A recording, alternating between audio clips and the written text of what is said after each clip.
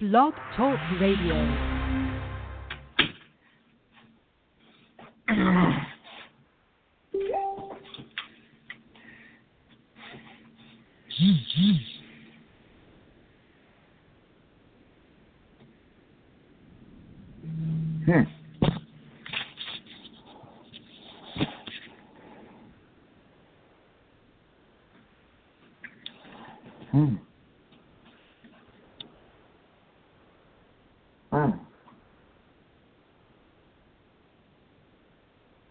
I wonder why this is not working.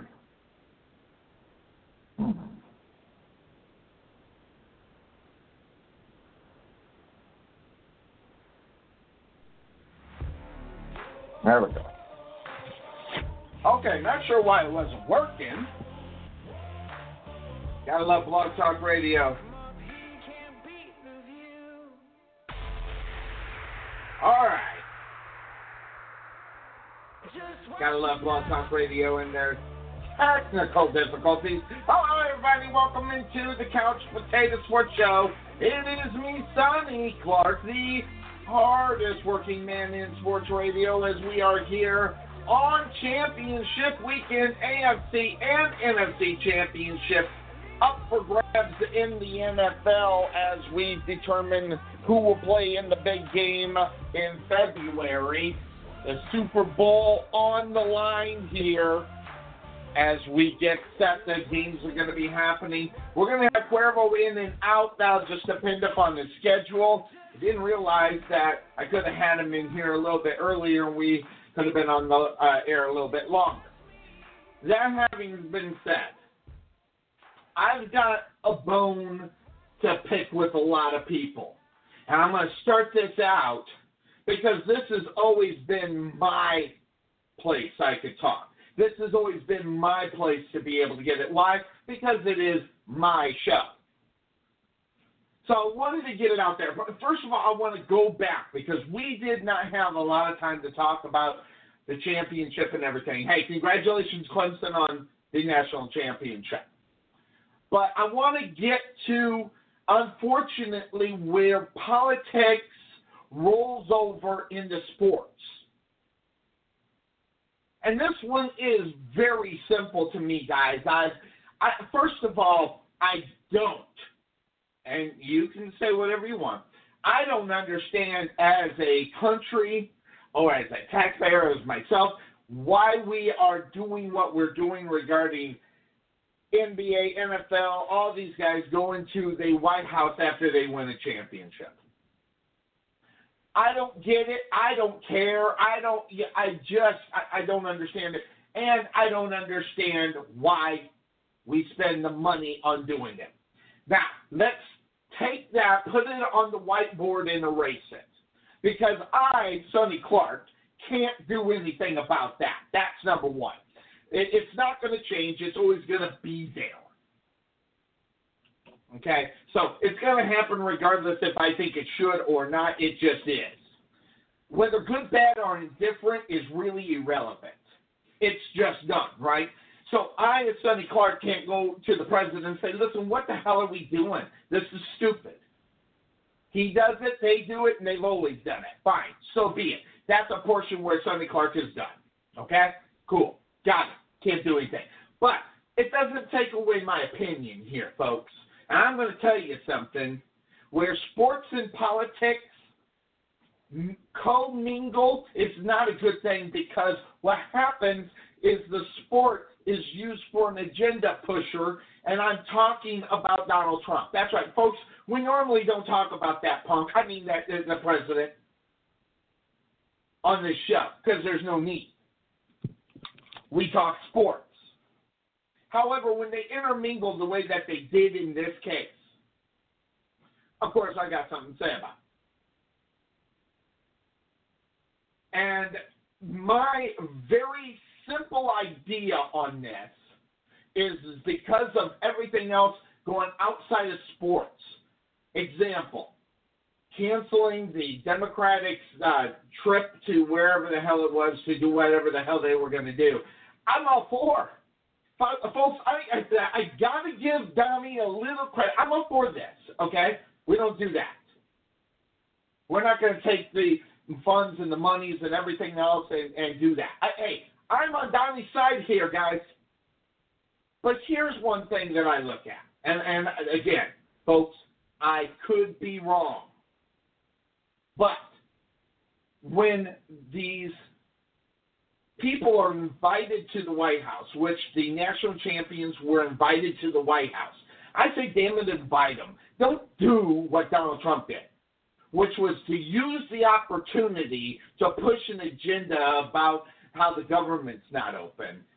And in turn, in my view, now granted, I'm not a Donald Trump fan. If you know me at all, I'm not. But if you're going to invite someone to the White House, invite them, or don't invite them. Say, listen, we're in the close down. We're not going to do this. I'm sorry, but this is just what's best for our country, as we don't need any unnecessary spending. I would have respected 100% of that, and I'd be on Donnie's side. Just like I'm on Donnie's side about the Democrats going to do what they're going to go do, some summit in a different country using military planes, and he said no to it. I'm all for it all day long. But when he put himself out there, guys, to make this a political point, is that. Now, that having been said, of course, that's the name of this show. This did happen. And, again, I don't know why we invite them, but we do, so I can't say anything about that. Frankly, I don't think any of them need to go to the White House. Frankly, I don't think that my tax dollars should have to pay for a trip of multimillionaires to go to the White House, and we have to spend all this money to do it. Now, I don't know how much money to spend. I don't care, but I just don't like it. I would have respected Don saying, listen, we can't do this. Well, but if you're going to do it, if you're going to do it right, yeah, and I know the government's shut down here, guys. I'm not blind to the facts. But I'm going to tell you straight out, it shouldn't have happened. And what he did is he saw an opportunistic time to open it up and embarrass himself even more than he does on a daily basis, which he's very good at, by the way. I have to give him credit. When he blows it, he blows it. I mean, he puts it out there. So I give it to Donald Trump for being an ass and making himself look really big, and on this one. And folks, I will tell you, I got backlash on this because I put this out on my board, okay? All right, Trevor Lawrence was a good man. He said, he bowed to his teaching as if you don't have anything nice to say, you don't say anything at all, okay? All right, look. Trevor Lawrence could have got a Burger King right down the street. Okay? He could have got Wendy's or all the other stuff that was so wonderfully. By the way, have you guys ever had McDonald's fries when they're cold? Oh my God, they're god-awful. Never mind the burgers suck.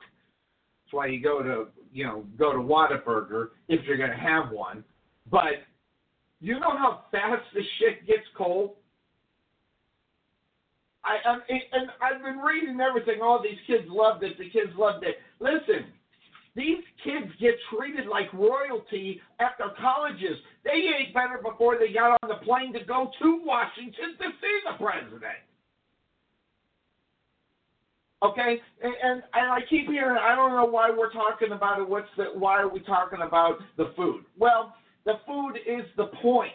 It's the hypocrisy that Donald Trump puts out, guys. It's simple. Okay, because I'm going to tell you right now, if I walked around the White House right now and I saw fast food bags in the garbage can, I would believe Donald Trump. But something tells me after he said, here, guys, eat what you want, he walked out that door, walked down the hall, sat at his desk at a beautiful meal. Okay? That's what I look at. Now, if I am wrong in this situation, I will gladly say I was wrong.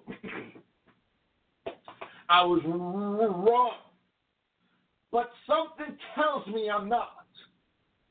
And maybe it's my educated guess compared to all these other people who supposedly know better than me.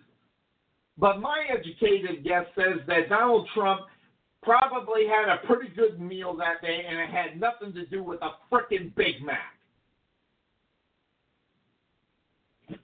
Now, the backlash that I'm getting is I would like to have a conversation back and forth, but I'm getting backlash. And I got to put this out to my family member who decided that he didn't want to hear my opinion. That was there, but we're everybody in the world who agrees with me, which is a lot, by the way, are ignorant. And I wrote him back and said, "Listen, you're my family.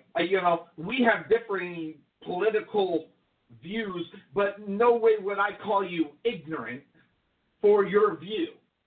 Now, Donald Trump is ignorant, and if you want to go ahead and, believe me, I had a family member unfriend me.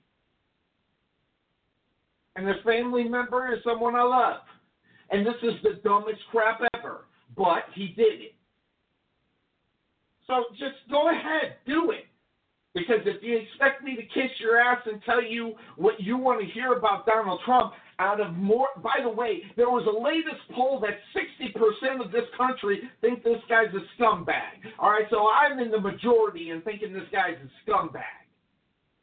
So, yeah, I'm a little bit disappointed in my family, first of all, for cutting it off and taking it off because they don't want to hear my view, and they want to live by a, wonderful view that they see Donald giving our country.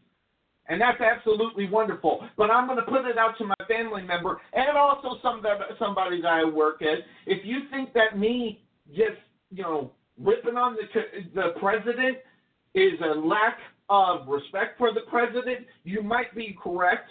But if I'm not allowed to criticize the guy, I think for my reasons, okay, I don't want to hear yours about how you want to kiss his ass and him be your wonderful president. Okay, because I have a feeling about it. My feeling is if you look at what Donald Trump does as a president and you agree with it, we're going to have to keep our opinions to ourselves because I don't want to think less of you. I really don't. So that's why political and sports don't get together. But in this case, Donald Trump used a freaking platform to push an agenda, and he made himself look stupid by trying to make a point. And again, these kids eat better before they got on the plane to go to Washington. If you're going to invite someone to the White House, invite them or don't. And that includes giving them somewhat of a nice meal. It was the biggest joke in the world. All right. So that, by the way, and going back to my family member, I just want to put it out there. Fine, so be it. If you don't like what I read, because I know, because as soon as that happened, boom, boom, unfriend, fine. But if you expect me not to, and by the way, I go back. There's a couple of things that Donnie has done, and I'm in full agreement with. Is Democrats going to go do what they do? No. Government, no, we can't go do that. That would be, and I agree with it. People coming in, to the country, I agree with what he's doing. Making them go through the right ways. That, there's other things that I agree with Donald Trump on. But this one right here, man, he just got outside. I mean, the guy's wacky anyway. Okay? But I, for one, I'm going to put it out there, and if you don't like it, don't listen to the show. Believe me, I have not lost one tear about someone who don't want to listen to my show because of my political agreement, or even for that matter, for my sports opinion. So it's out there for the guy that I work with and the family member, and I know you listen, so be it. And here's the thing. You send the friend request back, I'll click yes for it. But believe me, for me to ship it back to you to ask to be your friend again, I won't do it. You're a coward. And I put it out. Yeah, I said it. You're a coward. So when you got enough stones to stand on your convictions about it like I do, without holding it against them, so you come back and send me that friend request, and we'll start all over again. Until then. You didn't know? Woo! Your ass better call somebody. Now the voice for reason, the co-host of the program. It's Cuervo. Good morning, my friend. Sorry you had to be a part and listen to that barrage. Good morning, Sonny. Thank you for stopping my ears from bleeding, hearing all that stuff. And that's not directed at you. It's directed at the topic. Yeah. Can we please? You want to hear my take on it, Sonny? Bring it. I want to hear it because, by the way, and folks that don't know, my fine co-host protects this country. As he is a military man, he is a Marine, he's a lifer, guys. He's been on this show, by the way, close to 8 years, by the way. Since we're going on 10 years, he's been on the show for 8, which, by the way, has been a massive upgrade in the show. And just so people know where he's coming from and what he does. Go ahead there, Cuervo. Look, and I have the utmost respect for my commander-in-chief because, well, I have to. But 3 simple words, Sonny, to describe my thoughts on this whole, oh, my God, he fed the football team, Big Macs and chicken nuggets. I don't care. I don't care. Who the hell cares? Are you mad because he didn't bring you McDonald's or why are people making such a big freaking deal about what food they ate? Look, when you win a championship in your sport, and I know not everybody is a huge fan of the president, but it's an opportunity and a privilege to go to the White House, even if it's not to meet the president, like just to say I've been to the White House. I'm sure that's on thousands and thousands of people's bucket lists, in life. So go to the White House, right? So if for nothing, you go and you scratch that off your list. If you don't like the president, fine. You have every right to hate him, to think he's a scumbag or a genius, whatever your feeling is about him. But we're talking about food that they ate at the White House? Who the hell cares? I don't even know why I was asked. And by the way, my post wasn't something that I put out there. It's that I'm going to tell you, I don't know how many messages I got. How many messages did you get regarding this? I mean, it was a topic. Maybe it's because we do sports talk radio, and it might be that way. Okay, and finally I get sick of people asking me, so I put it out. So that's the reason why I did it. And that also goes within, the whole thing, as far as that's concerned, what we do.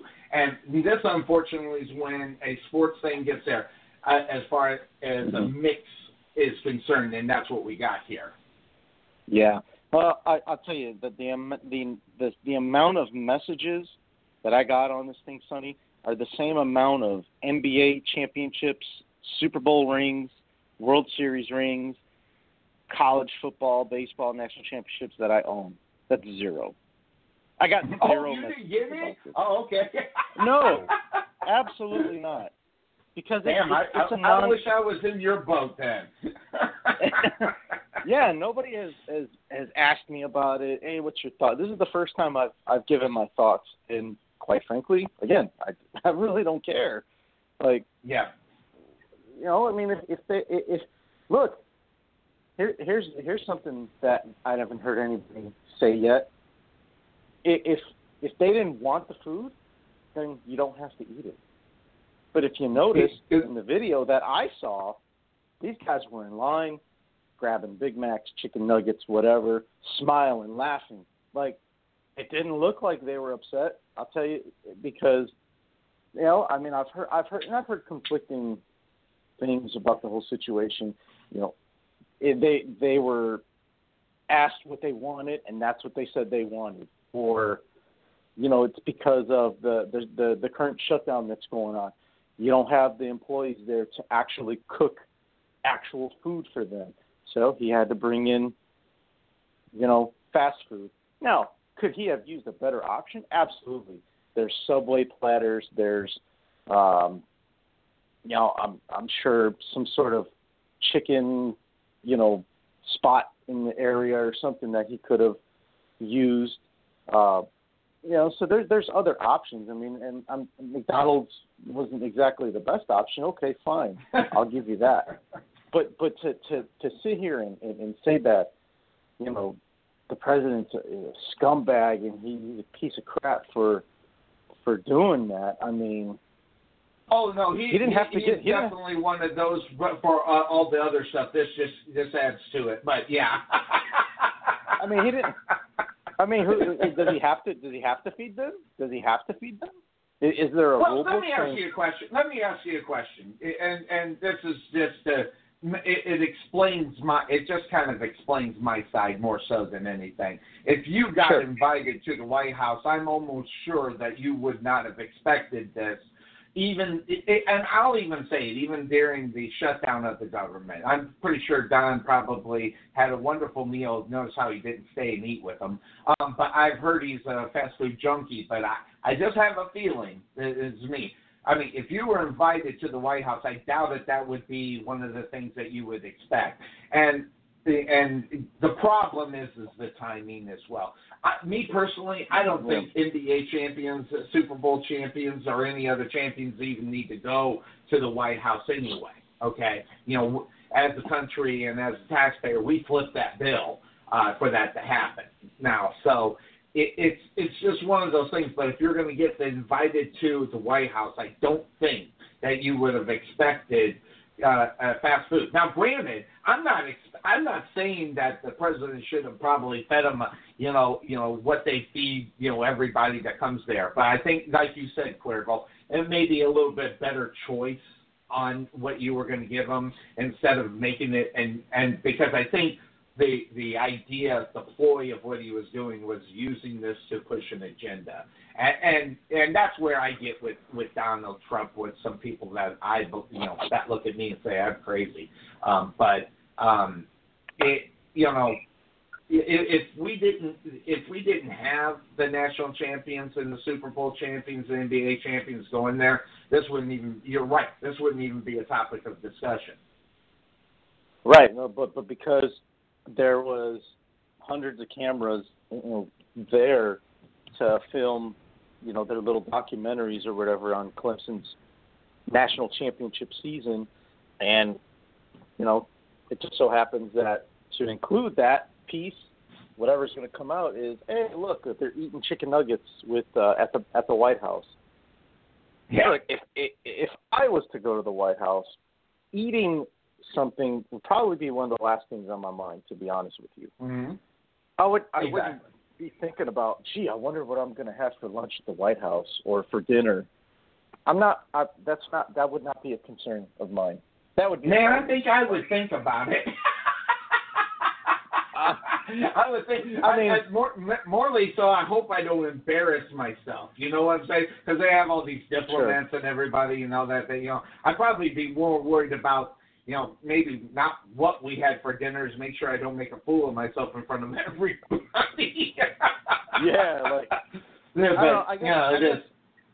I would be curious. Like, okay, what do they have to offer there? Not that I would want something, but it's like, what's the setup look like? What's the kitchen look like? How do they store their food? Whatever. I mean, is it just like a regular house? I mean, I know it's the White House, but is it just like any other typical home that you have in the general public? Like, I'd be curious to know those things. Not. Have you been to the White House ever? No, never. I've been to Washington, D.C., but never been to the White House. No offense, you probably should have been there before any Super Bowl champion, NBA champion, or college champion. That's just my opinion. Now bring on Baba Gazoo. This is my brother, my real brother. Baba Gazoo, good morning. Hey, I want to read you something real quick. Oh, hey, wait, do I have to, hold on, before, those that don't know my brother, do I need to make sure I have the beep button? Do I have to get ready for a mute button for you? No. Oh, okay, all right, cool. All right, here it is. It's just a one-sentence thing. It says, that being said, Couch Potato Sports Show, AFC NFC Championships. Yeah, I thought I was listening to CNN. Well, it mixed, unfortunately, and we got only 2 games that we can cover. So that's the reason. And plus, I had to get Cuervo in there. So that having been said, of course, that is the name of the show. That was a what do they call it? A subliminal message to get to the damn reason why we're on the air. So let's do it. Let's get to the damn reason, and let's go to the team that Baba Kazoo is most interested in, and it is the first game. It is the Rams taking on the Saints. So let's do this. Let's go to Baba Kazoo, because this is the time of the year that Baba Kazoo actually does get interested in what's going on. This happens to be, if he had a team, it would be his team, because they were St. Louis Rams, where he's near, and now over back to L.A. What are you looking at in this game, my man? I'm looking for it's going to be boring, because the teams are so evenly matched. It's just going to be boring. Are you saying there's not going to be a lot of scoring? Are you going to say there's too much scoring? Or what are you talking about? No, I just like to see the ball in the air. That's all. You're an offensive-minded guy then when it comes to your football. Oh, yeah, absolutely.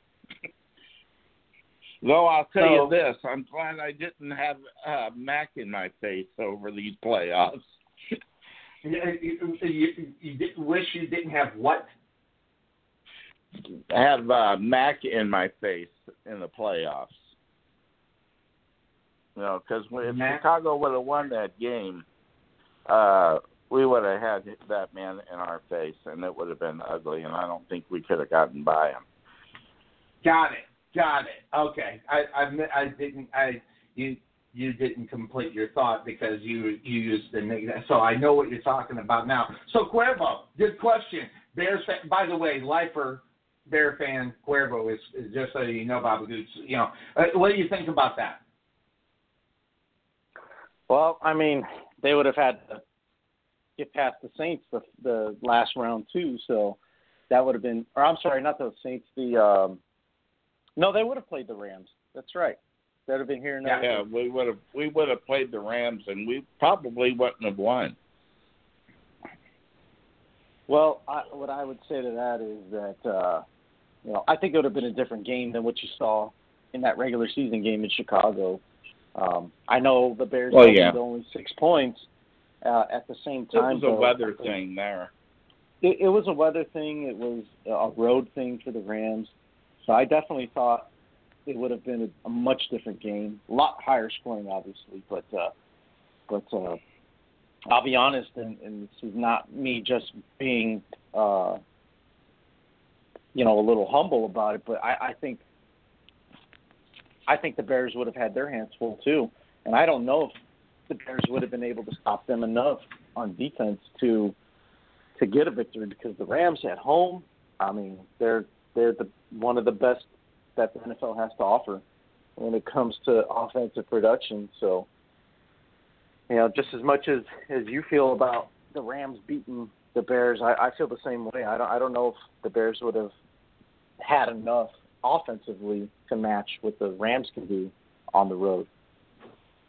Well, a lot of people say that the Rams have fought their way into the playoffs and blah, blah, blah. But, it all boils down to today, guys. So all that matters is the check mark underneath the W in reality. Yep. But good point about just one Jared more Goff. quick question, and then I'll leave you guys alone. What they called a bobble on that field goal try up in Chicago. It actually wasn't a messed up kick. Somebody blocked it. Is that correct? Yeah, you got a fingertip on it, and it was considered a block. Yeah, block. You don't sound like it grazed that's his finger. No, I don't consider it a block. So you can see it in the replay. It grazed one of the fingers of one of the Eagles players, and they want to call it a block on the stat sheet, but That wasn't no block. I mean, it grazed his finger. It probably didn't do much to the direction of the ball or anything like that. Cody Parkey missed it. He just straight up missed it. Well, it doesn't matter. Either way, having death threats on you for a football game is kind of stupid, my friends. I'm not one of them. I'm just throwing that out there. I am not one of them. All right? For those I'm glad, I put a video of a fan walking out in that stadium. Clip of a guy that just, God, if he had a gun, he'd have killed him. Yeah, that's the one I was talking about. I sent that out to you so you can see it. That guy lost his mind. But here's as far as that kick is concerned, Parkey didn't hit it right. Anybody who's a kicker has seen it, he didn't hit it right because there was no need for it to be that low. Because even though it was a long field goal, don't get me wrong, okay, that was still way too low for that ball. Just to say it and get it out there, it was a little bit too low. He didn't hit the ball right. But that's been some of the Cuervo. I'm sure you keep track of it more because you listen to Bears stuff. That's not been a great big secret about his kicking so far this season. And obviously the money portion is the reason why they are all kicked off, because a man makes a lot of money to make kicks. Well, the other thing that I noticed is that timeout that was called right as the kick went off. I think that threw off his rhythm even more than it usually is. Well, it did add the pressure. Cuervo, what's the what was the feeling around Chicago about? I don't know. I know. Did the fact that it was a block change anybody's opinion about Parkey? It changed some people's opinion. On the local ESPN station over in Chicago, they talked about it, and I think it's half and half. Some people are like, okay, it was blocked. Not much you can do about it. But those are probably the same people that didn't see the replay and see how much of an impact or lack of impact that the finger grazing had on the kick itself. Maybe that's just my opinion. Maybe some people want to believe that, yes, it totally changed the way that the kick was. I'm not buying it, guys. I don't think it really made much of a difference. I think he, like you said, I don't want to say hooked it, but I think he kind of, I guess when a kicker, based on the way they move their hips or whatever, is how much it's going to angle the kick and whatnot. So I think what happened there was he just, he twisted a little too much, and that's what pulled it left. And he got iced. Yeah, that's the other thing too. Doug Peterson, he iced him. That's why he called that timeout. And at that point, tell you what, I knew so hard in my life when that play went off. I just sit there and I couldn't help myself. I was laughing out loud. I could not believe it. Oh, you LOL. Oh, a lot. A lot of laughter. Lots and lots and lots. And it just goes to show the icing works. A lot of the times. Obviously, and Cuervo, if I'm not mistaken, the first one went through no problem, right? So that's what makes it even more funny. It did, yeah. It was a perfect kick. So, yeah, it was. I even mentioned it. I went back and I listened to our show that morning. I was like, well, I'm really worried about Cody Parkey, but I didn't think it was going to come down to him, missing the field goal to win the game. But a lot of fans should have known. This is a subject for another show, but somebody needs to put a muzzle on that. Some of these crowds, they're acting a fool and calling the players' names during the game and everything. That kind of stuff's got to stop. Well, hold on. So you're not one that believes that if you pay for a ticket, you should be allowed to act like a fool? Well, in a wrestling match, maybe. But not in an NFL football game. Got it. That is correct, especially because I'm paying $50 for a wrestling ticket, and how much for a regular season ticket? I don't know. Difference is couple hundred. The price difference. My guess is a couple hundred. Yeah, that's my guess. Which makes me wonder why kids are even allowed in a football game. But hey, what do I know? Well, you know what? You got to throw a $10 beer at them too. Yeah, there you go. Keep the flames going. Yeah, he's becoming a man. Go to a football game and have a beer too. Yeah, that's it, right? Mm-hmm. Yeah, we've all done it. Yeah, well, I can't say that I did, but all right, I'm going to take your word at it. Though I will say this, I don't think that I have ever yelled the N-word loudly in a crowded football field. Yeah, the amazing of the stupidity of people never ceases to amaze me. I swear, that part you're absolutely right, because and by the way, that happens everywhere, not just football. It happens in baseball. I know.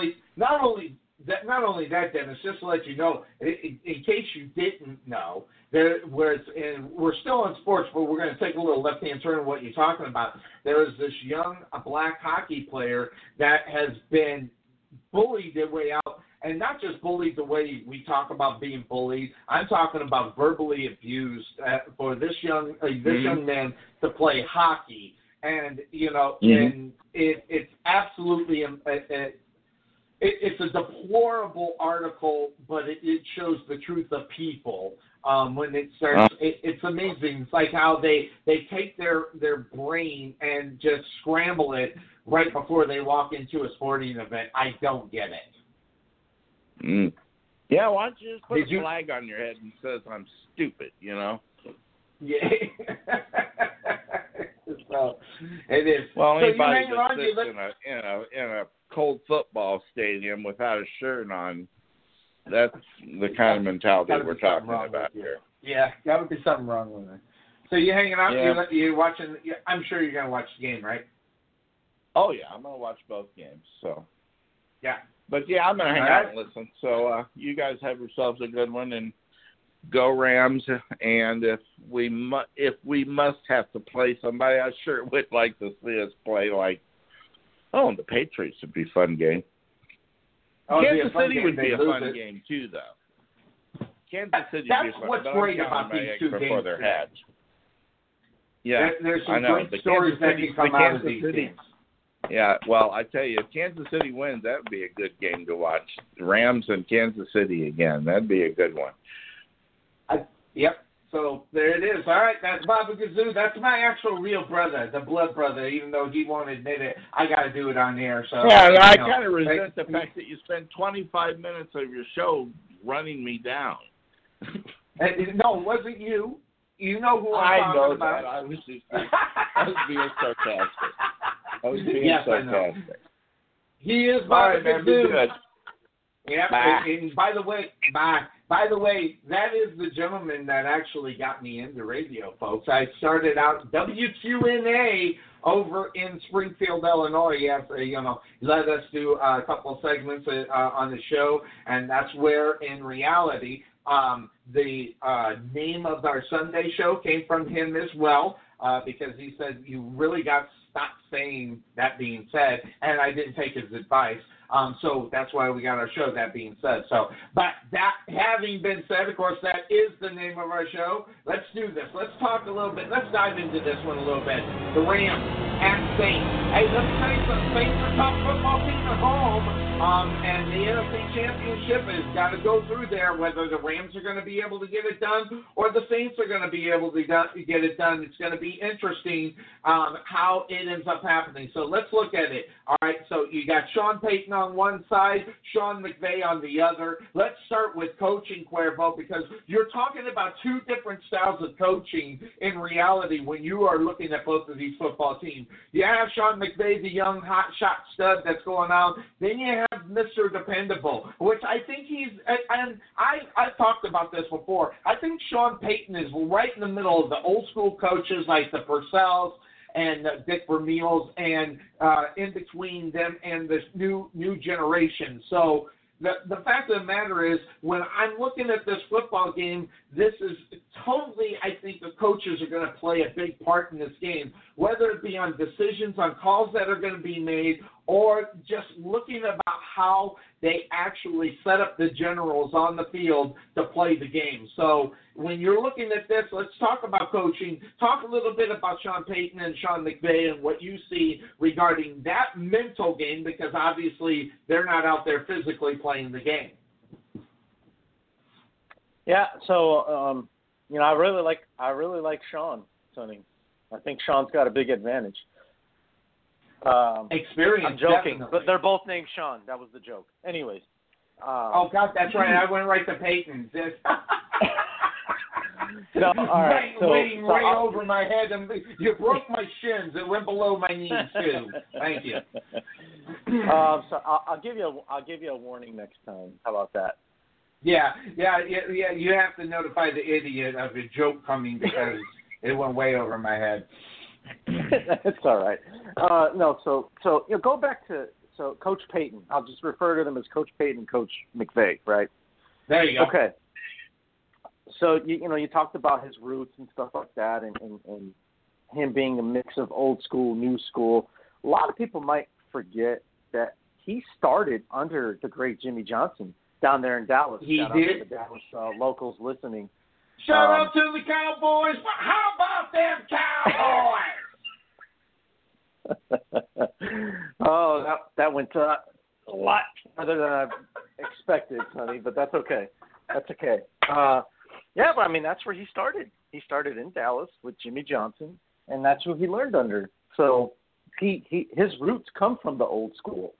But I think what Peyton does well, and why a lot of people, including yourself, consider him a mix of both, is because he's adapting to the newer style of football that we have in the NFL compared to what it was 20 years ago when he started coaching. So I give him a lot of credit for not being one of them coaches that believe that his style that worked 10 years ago still works today. And that's why a lot of these older coaches can't hang in today's league, and they get fired after 2 years of trying to use their old ways, and it just doesn't work. So I think you have to give Peyton a lot of credit for not being that stubborn coach that wants to be stuck in his old ways.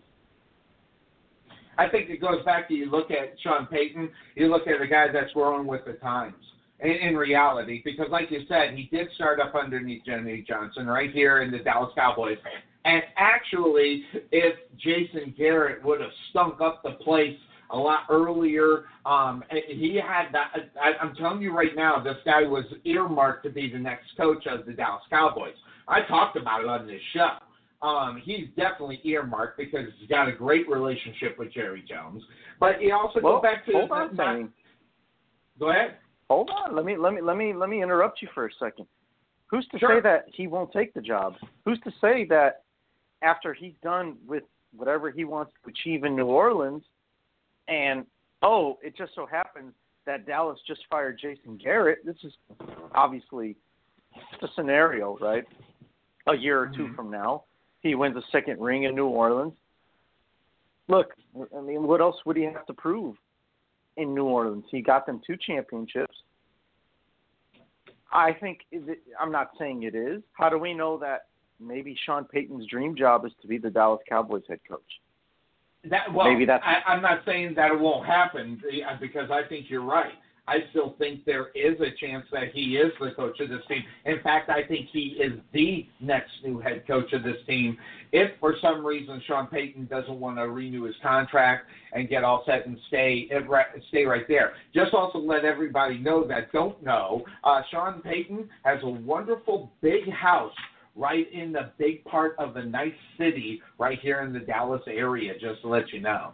But there's a reason for that. Though, Yeah, well, exactly. But a $45 million contract extension back in 2016, it'd take a lot to get him over here unless he got fired, which, by the way, there would be no reason to fire Sean Payton in New Orleans regardless what happens here today. So there's no reason to do so. $45 million back in 2006. Now, of course, that was 2 years ago, 2.5 years ago. So you're looking at, there's been no reason to let Sean Payton go. The only way that could happen in reality is that Jerry Jones would, believe it or not, have to trade for Sean Payton. That having also been said, Jason Garrett's going nowhere, just to let everybody know. Now, and just to let you know, and I don't know if you were on the show, Cuervo, the thought about the offensive coordinator getting fired, I was absolutely sorry, I got a frog in my throat there. I was absolutely wrong on, okay, because I will tell you, I didn't think it was going to happen. Now, Jason Garrett is not going anywhere. Jerry Jones has said so. But I knew this guy was dead meat in the water when there was an interview done on the local radio station. I happened to have gotten in my car right when they were doing this interview, and he said no plans, no change of plans, anybody going nowhere, including the offensive coordinator. And then later on, he backtracked that big after he went to the offices of Jerry Jones and had a discussion with him. And, of course, before he went in there, he put on his chapstick. So after that discussion, after the chapstick was applied, and then not more than a day later, this guy is gone. So that was definitely in the mix. And really, if they were going to get rid of Jason Garrett, which that wasn't going to happen, they would have done it along with the offensive coordinator. Yeah, Sonny, I was wrong too. I was definitely. I didn't think he was going to go anywhere. Yeah, I mean, look, I understand he's not creative, and we talked about that, and that was a big thing on why Dallas let him go, because they just felt he wasn't innovative enough, and he didn't bring out the best in Dak Prescott. Okay, great. All right, I understand. Here's the problem, though. Now you're asking Dak Prescott, and then we mentioned this before, I don't want to go down a huge rabbit hole here. You're asking him to learn a new playbook, learn a new language, learn new everything. It's just inconsistency is why a guy like Dak Prescott won't be able to or showcase his talents, because he has to start over and learn again. He's not going to be able to have that consistency, that continuity that a lot of these great quarterbacks have. Yep. That's the problem. I think it was a mistake. For Dak's sake, I really hope that it's someone that is smart enough to recognize his strengths right away and can help him out as soon as possible, because if not, then Dallas is just going to be another average, football team as far as offense is concerned. They're not going to be anything outstanding, and I think that's going to be a waste if they're not able to, improve on what they already have going. But again, I think that goes to what we talked about before. They need to draft an offensive lineman. They need another receiver, and they need receivers. I think a tight end would help, but they just need some more playmakers on that Dallas Cowboys team. It can't just be Dak running around making magic happen and then hand it off to Ezekiel Elliott, and then he turns nothing into something. That's not going to last long. So they need some explosive firepower on that offense, or else it's just never going to amount to anything. You're going to see them be the same offense that they always are, run of the mill, middle of the pack offense that is going to get them one and done in the playoffs. Because I think depending on who they hire as the OC, how they draft, I think Dallas is primed to win the division again next year. Because Absolutely. let's face it, let's be honest. Let's be really honest, because that's what we do on this show. Nick Foles is gone. He's not going to be in Philadelphia anymore. He's moving on. Nope, he'll be starting someplace else. So the Eagles are going to lose him. All right, now it's all on Carson Wentz, and if he gets hurt again, I mean, sucks to be an Eagles fan. That's all I'm going to say about that. All right, the Giants are still not there yet, and the Redskins. Yep. I mean, they get Alex Smith back. Let's see what happens. That's the only threat that I see to the Dallas Cowboys are the Washington Redskins. So I want to tell you what I think. Scott Linehan getting fired was a mistake. And before Dallas Cowboy fans kill me, because, by the way, just to let you know, the fans are glad his guy's gone. Okay? But here's what I want you to keep in the back pocket on this whole thing. Okay? The guy that is, if you're going to get Dak Prescott better, you need the quarterback coach. You don't need an offensive coordinator. That's number one. Now, the offensive coordinating, has it got stagnant at times? Yes. But again, we get back to what you were talking about, Cuervo. The Dallas Cowboys are going to win this division next year, which makes me want to puke in my throat. But when you only need 10 games to win a division, okay, you do need something to get over the edge. Now, remember, this is a team that went 13-3 the year before. And I will say this. I'll put it up there. I'll say it. Tony Romo was the best thing that could have happened to Dak Prescott, because when he went into his second year, the sophomore slump, he slumped a little bit, but still had the winning record. Don't forget about that win. All right? He had a very successful sophomore year as an NFL quarterback. And then what does he do yet again? Takes him to the playoffs. Not only that, got him the playoff victory, got to the second round, unlike many times that the Dallas Cowboys had with the quote-unquote experienced quarterback, that being Tony Romo, couldn't get him over the hump. All right, so, and he, by the way, he did this all in 3 years. So the guy needs quarterback coach for his accuracy. The guy needs quarterback coach so he can figure out what plays that he would have to use his leg on, or could he hang in the pocket for just an extra half second before a player breaks open. Now, granted, that's easy for me to say. I just said it, okay? Teaching it is another thing. That's where you need it. But that's not the offensive coordinator's job. The offensive coordinator's job is to call plays. So once they get that part figured out, and what they need to do, realizing that 10-6, 11-5 is going to win this division, they have to have the adaptability to come up with something different when the games are on the line, and I'm talking about the playoffs. And I'm not saying Scott Linehan's good, bad, or indifferent, but what I am saying is when you have a Dak Prescott right now where he is at in his development, making a change at the OC is a big mistake unless you're going to get that right guy. And now, who that guy is, I don't know. Okay, but what I would say right now, I'd rather have Scott Linehan because you only need 10-6. They'll get that 10-6.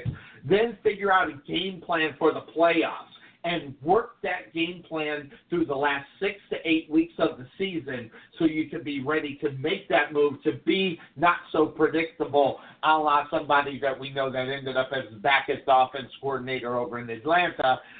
So you need to come up with something different. But for Dak's progress, this is make or break. This decision could end up making or breaking what we see from Dak Prescott for the rest of his career. Well, let's hope not, Sonny. I mean, for his sake and for just, for Cowboy Nation, I really hope that they find somebody that is going to take Dak Prescott's talents to another level, because I mean, I think Dak is a guy that can really, be a difference maker in this league. I mean, do I think he has MVP qualities? I don't know if he's quite the MVP. Maybe he needs more of a supporting cast around him to become that MVP level type of quarterback. But I absolutely believe that he could be a Pro Bowl type quarterback. I think he's that good. You know, once Drew Brees. And again, fourth rounder, Cuervo. Let's get back to that. Fourth round Jim found in the, you guys, there's only so many sixth round Tom Brady's. You should be very happy you get a ton. But fourth round Jim, I mean, the diamond in the rough kind of player that you get with Dak Prescott. And I'll even give this to Dallas, even though I don't like it and I hate it. I think Dallas was the right place for him to go. And I mean that because of the situation that was in hand regarding the quarterback, that Tony Romo, that does like to run the football. Well, doesn't necessarily like to do it, but will do it. So when they put him in, they really didn't have to teach this guy anything different than he necessarily know, except on when to pull the trigger on when to run. And Dak Prescott, through his first 3 years, has shown that he does know when to do it. The question will be is, can he hold on to the ball 1/2 second longer? And believe me, that 1/2 second, Cuervo, makes a great big difference on what kind of quarterback that you're going to get. All you got to do is look at Drew Brees. All you got to look at is Jared Goff.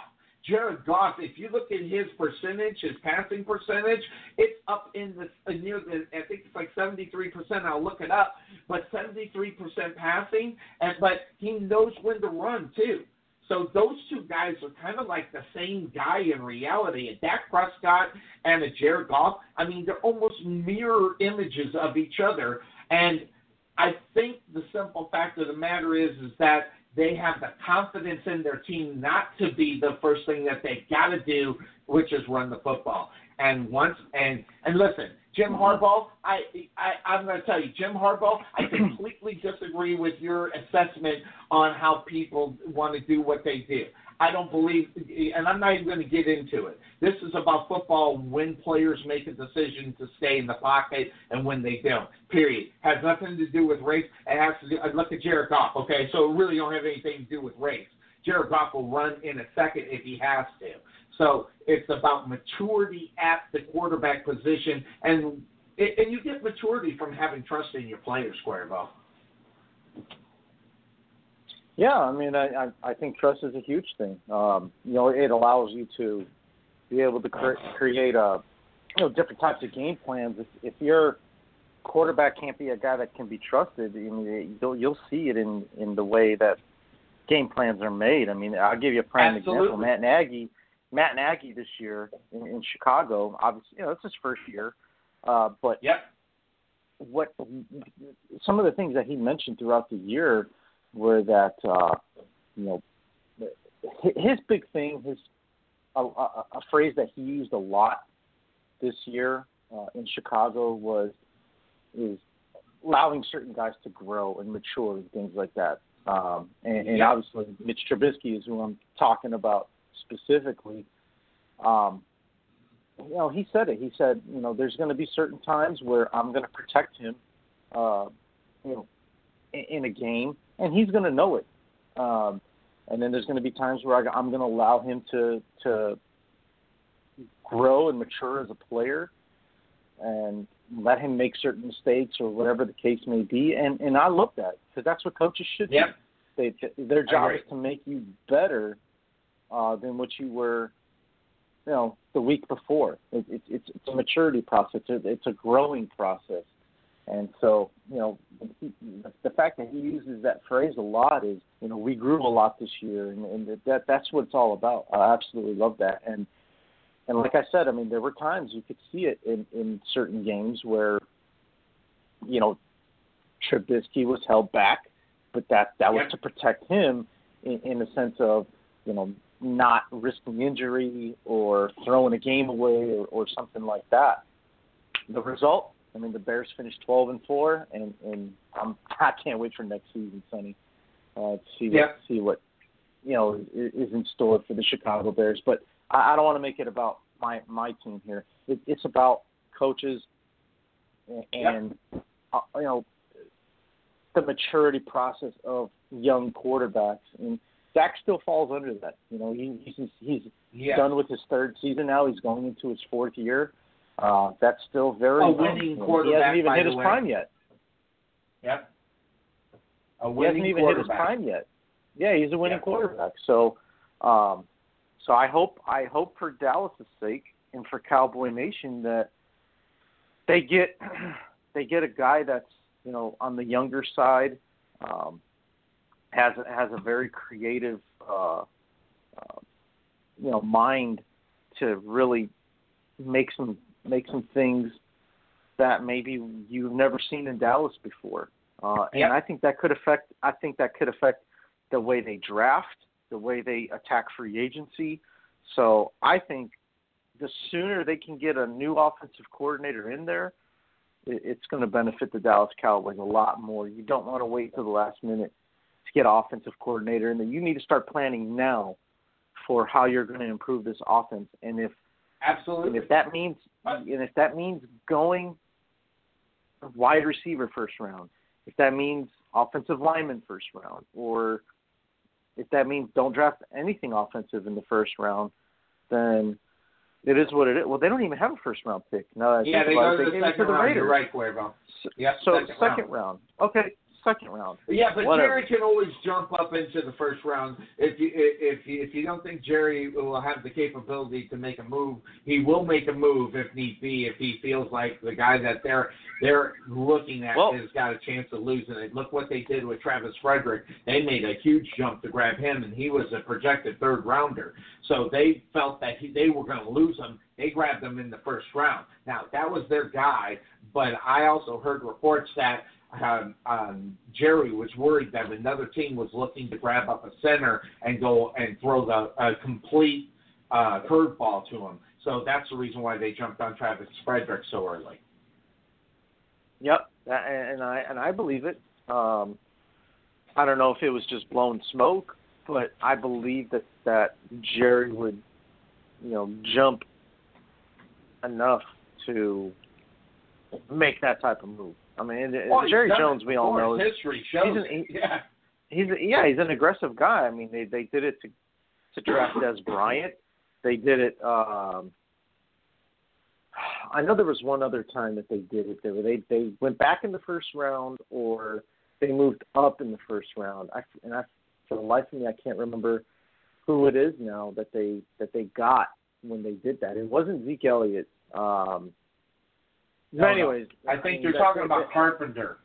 If I'm not mistaken, you're talking about Carpenter. No, that's Seattle. Okay, so I got to go back. It was an offensive lineman they were going after, Cuervo, and this was not more than 3 or 4 years ago. Maybe it was Tyron Smith? Maybe, yeah. I think it might be Tyron Smith. It might have been Tyron Smith. We'll look it up, but I get your point, and exactly, it's what they do. But you think about the coaching, Cuervo, and getting back to this game, Sean Payton and Sean McVay. McVay, young guy, Jared Goff, young guy. I don't know, with these young quarterbacks now, and if you pinpoint them and put them with a Bill Parcells, that's not going to work because they're different types. So I hope they grab up the young guy that will help with Dak Prescott, more so than going old school and grabbing up an old school offensive guy.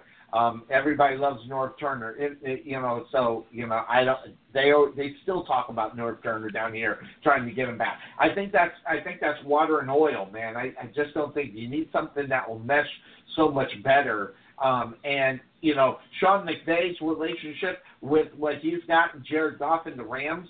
I mean, you look at those whole things. These guys, their record was 14-3, Cuervo. Both these teams, by the way, are 14-3 in the regular season. Which, by the way, different styles of coaching got the job done. So you look at that. You go back, not resistant to change as far as what a Sean Payton can bring to you. He just went ahead and opened himself up to the new, and that's why I think he fits that mold. And so you got both of these coaches doing what they're doing to get their team where they are. So, I don't know. I can't say one's better than the other, per se, but in one game, who do you want? That's the big question. Do you want the young Sean McVay that gets along great with his quarterback, or do you want the more experienced guy that ran to the Super Bowl and got the Super Bowl ring in Sean Payton? So, I guess it just depends on how you think coaching is going to affect this game. Well, yeah, and I think it depends on how the situation is. Look, I have nothing against McVay. I think he's a guy again that is one of the best young bright minds in the league. But what I'll say is that in certain situations, your inexperience is going to overpower anything and everything. No matter how good you think you are, offensive-minded, creative, and all that stuff, experience always, 9 times out of 10, it's going to win. Okay? Yeah. And I think that's what you see in this game. Do I think the Rams have the advantage from a talent standpoint? Yeah, I do. I think they have a slight edge, but I think they do have the edge. But again, it's depending on what the situation is going to be late in this game, whether it's a late game or not. Early game, first game. Experience is going to come into play. So, and then there's not much you can do or say about it. I got a curveball for you though. On what much you can do though. I do have a curveball for you. If you look at the roster, all right, let's hear it. Okay, if you look at the roster for the Rams, the top receiver, Brandon Cooks. Guess whose first round draft pick was used to grab him up? Oh yeah, it was the Saints. Absolutely. You also look at how about this? How about the coordinator, Alex Cromer, former running backs coach, offensive line coach underneath Sean Payton, sitting right there for your team for the Rams. So they've got some inside information in reality, because when you looked at what Cromer did, he was part of that 2009 Super Bowl championship squad. So so there's that little curveball. And by the way, this right here was the reason why I went with the Rams. Now, I'm not saying that everything's the same, okay, since 2009 for Cromer. I'm not saying that in 2014 grabbing up Brandon Cooks, he knows the offensive playbook. That has nothing to do with it. This was what I felt as a guys that know tendencies of teams. And more so, obviously, Aaron Cromer than Brandon Cooks as far as coaching is concerned. But knowing your opponent as best as you can, I don't think there's any other team out there that would know their opponent better than what's going on as far as the Rams. And this was the thing that took me to the side that I decided I was going to go Rams. Because if there's anybody that's going to be able to get the job done, okay, forget about the personnel out on the field, but knowing what could be coming their way, I think it's not the fact that they have the advantage, but they definitely have the scouting better than anybody else in the NFL right now to go up against the Saints. Yeah, no, and I understand. There's a lot of, I guess, advantages or inside, like you said, inside info that the Rams have on the Saints. Here's the only thing about that, though. If we're talking about it, obviously Sean Payton recognizes that. I would hope so. They've got they've got Cooks on their team. They've got this guy on their team. They've got that coach on their team. They know how we normally operate. Let's change it up a little bit, and it could be as simple as recognizing a formation, right? And they're like, okay, they're about to run, and all of a sudden you see somebody go in motion, and you're like, okay, what's this? Now you've totally confused the other sideline. Now they don't know what to expect, and they're like, holy crap, we thought it was this, but now it's that. It could be something as simple as just one little thing like that, Sonny, that can throw a team off, thinking that they know what's coming, and it just totally throws off what the Rams were expecting, or vice versa. Right. the Saints could be recognizing something that the Rams normally do. All of a sudden somebody goes in motion or an audible's called, it's a line, whatever. So it's when it comes to this time of the year, it's a chess match between the coaches. That's the biggest part of the game. We could talk about matchups and all that stuff all we want. All I've heard about half this week is that Aqib Talib is back. He wasn't there the first game, and that's why Michael Thomas had such a huge game. Look, I understand all that, but that's not going to stop the Saints from finding ways to get Michael Thomas open. I completely agree with you. And making plays. That's not going to be the difference maker. It's really how have you changed your game plan from the first time they played? What are you going to do different this time? That's what it's going to come down to. I agree. And Cuervo, and that's the reason why I started off with coaching. And just to let everybody know, Cuervo, we didn't talk before this game except on when we were going to have the show, correct? Yep, that's right. Yeah. So we didn't get together and talk about this. There's a reason why I went with this, and great minds think alike. And I'm thinking with the great mind of Cuervo, not the vice versa. I'm going to tell you, I knew he wasn't going to go with the players because the players are the players. They got to they're both 14-3. So it doesn't even matter in reality whether, like you said, Talib, he was injured, missed the game in November. That's really irrelevant. Okay, they're 14-3, both of them there. I really don't think there's advantages out on the football field in reality. If you want to go experience and like that, you have to go Saints. He's 16 years older. The quarterback. As far as Drew Brees over Jared Goff. Okay, so you go experience, you go Rams. But I'm going coaching. And I'm going with a fresh mind because this year, Cuervo, the coaching in reality, as far as the fresh minds are concerned, are having more success than the old school guys. But then we go back to what we were talking about Sean Payton. He's not necessarily old school. He's just changing with the times. He's not resistant to change. And I don't know his mindset, but I think when I look at this,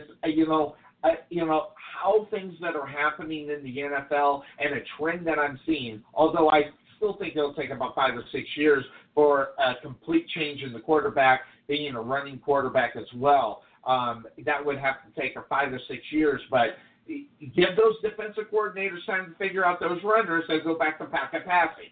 So, but for this game, this year, and the way that Goff makes the decisions to do it, with the coaching that he is. So I'm kind of going new. I'm really resistant to new school stuff. I really am. You listen to the show, But something about this game, as far as that was concerned, had me thinking. And then you add on the fact that they have the coach that used to be on the other one that pushed it over. Was there anything out on the football field in reality, Cuervo, that made you decide that one team was going to win over the other? Or were you like me thinking this is a coaching situation on what's going to happen on the field?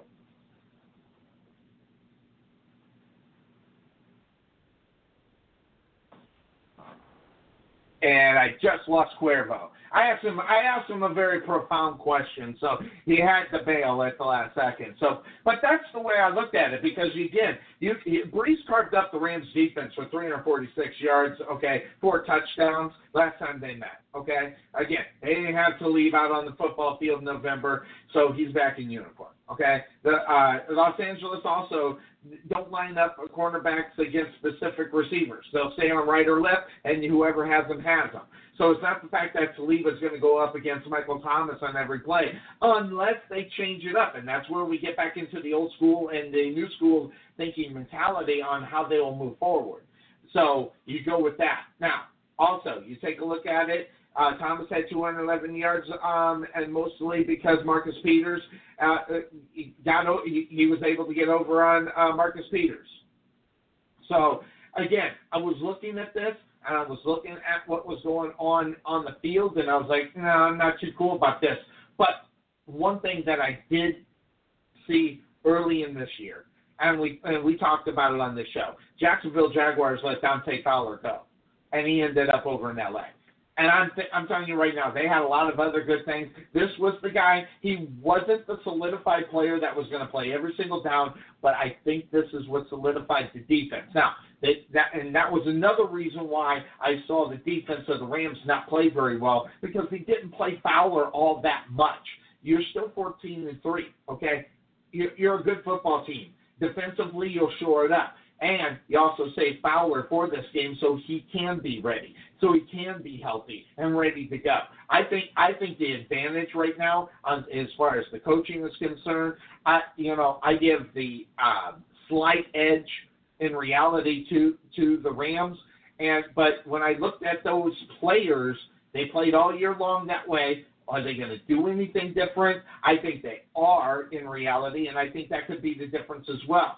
So the Rams going to go outside that. I think Fowler starts, and I think he plays a lot of snaps this game because of his experience, because of where he is from, and the fact that he is perfectly healthy and ready to play. So I think we're going to see more of Dante Fowler in this game as far as personnel out on the football field. But you also look at another thing. When I'm looking at this game, how I feel about it, even though the Rams haven't had a lot of success in the dome, okay, but, you look at some of those other guys that are native to these areas, okay, like Andrew Whitworth, who shared a lot of, big-time memories right there in West Monroe, Louisiana, okay, won 3 high school championships in that stadium. Okay, just so that you know. Also, if I'm not mistaken, a national championship with LSU when the Tigers won the Sugar Bowl over Oklahoma in 2004. So I think it's 2004. I might be wrong. It's either 1 year before or 1 year after. Either way, it's one of those years. Okay, so they also have guys that have played in that stadium. I just think, I think the coaching is going to get over here. And I think the coaching, in reality, is going to win this game. And I'm not saying that Sean Payton and Drew Brees don't have a great relationship. I just think this young school mentality is going to work for this year. How long those young school mentality coaches last in the NFL will depend upon whether or not they can get their team to buy into what they're doing in a very quick time to where it becomes the norm, and then the old school pocket quarterback becomes the old school in reality. So these new coaches that are coming in are looking to get their quarterbacks to be more involved, not just with their arms, but using their legs. And that also runs the risk of who's going to be going, will they get hit, will they be smart about the running, unlike if you go back and take a look at RG3, who was not very smart with the way he ran the football, and you can look at Cam Newton the same way. Okay, we're getting a lot of quarterbacks that are coming back that are more mobile, and we talked about it. Mitchell Trubisky, over as far as the Bears are concerned, definitely was a big part of that. He is very mobile. Jared Goff, very mobile.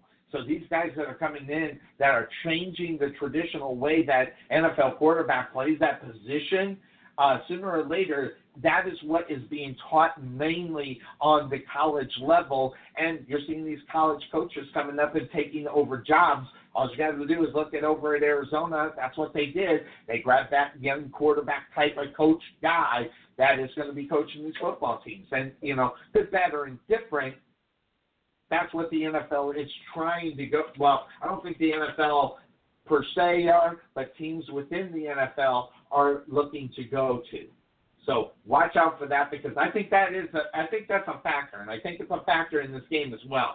So you have to decide in reality whether or not a football team such as the Saints might be able to get one over. Listen, again, both these teams evenly matched, and there's a reason why that the line is below 3. But that doesn't mean that the number on the over and under, I'm not sure. I would think that number is quite high.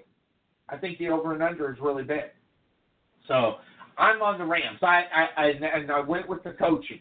I went with the people who also know, some of the guys that were over on the Saints. I don't know. Will they be enough to get that victory? I don't know. We'll be able to look. Of course, that's why we do it here on this show. We take a look at all the games. We talk about all the things that will be going on. So that's going to lead us over into the next game. It's the AFC Championship game, guys. And I'm just going to be flat out honest with everybody. Okay? I am on the Patriots for one damn reason, and that's the baddest man on the planet. And I listen, and that's the reason why we spent a lot of time on the other one, because I didn't know if I'd have Cuervo as long as it was, so we spent a lot of time on that. But I'm going to tell you right now, the baddest man on the planet is going to get to the Super Bowl. And you can say whatever you want. And listen, and here's the thing. I am actually torn in this game because I'm a closet Kansas City Chiefs fan. Not because I wish bad things on their young quarterback. I just think this is that stage. Now, he might be ready. I might be wrong. I go by experience when it comes to that. And the experience is that young quarterback is going to have a tough day. Tom Brady is the baddest man on this planet. Tom Brady will take this game over. And look what he did last week. Last week, the New England Patriots, in their game against the Chargers, embarrassed the Chargers. Okay? Let me repeat that. Okay, they got a 41-28 victory over them. They were lucky to get 21. The Patriots embarrassed the Chargers. So when the Chargers went out and played the Kansas City Chiefs, they played tooth and nail the whole way through, guys. Both games, actually the first game, I might be incorrect. The first game might have been a blowout. I think Kansas City got it. I'm going to go back and I'll look at that. But in that last game, they were tooth and nail. It was actually an amazing game. I mean, that's what they all talked about in reality when you saw it. So when Kansas City and the Chargers played this last time out up on the football field, we got a great game at 29-28, and the Chargers won that game. Earlier in the year, I'm trying to find it right here. Where's the first game of the season? They got a 38-28 victory in week number 1. The difference between week number 1 and week number 15, there's 14 weeks in between. And the team that you see win Super Bowls usually starts showing their faces in week 13, week 14. They got them in week 15. The Chargers won that game by 1. By the way, that game was at home. So when you looked at it and how bad the Tom Brady just peeled that team, the Chargers, what makes you think that they can't do the same thing to that Kansas City team, even though they may be on the road and maybe that the Chiefs got that home field advantage? I mean, in reality, I got to ask the question. Can we talk? What team do you expect to show up over there? Do you expect to see the regular season Patriots? Yeah, I got news for you. You're not. They proved that last week. That 1 week break for a Tom Brady Patriots team is unbelievable. Not only does it get guys get ready, they get mentally ready. And that 1 week, they got mentally ready for this one. And they tore the Chargers up. I mean, they tore them up, guys.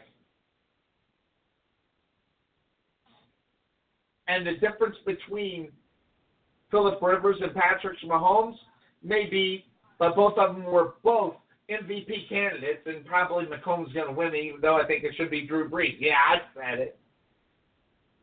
So when I looked at this game and I was asking myself, what do we think here?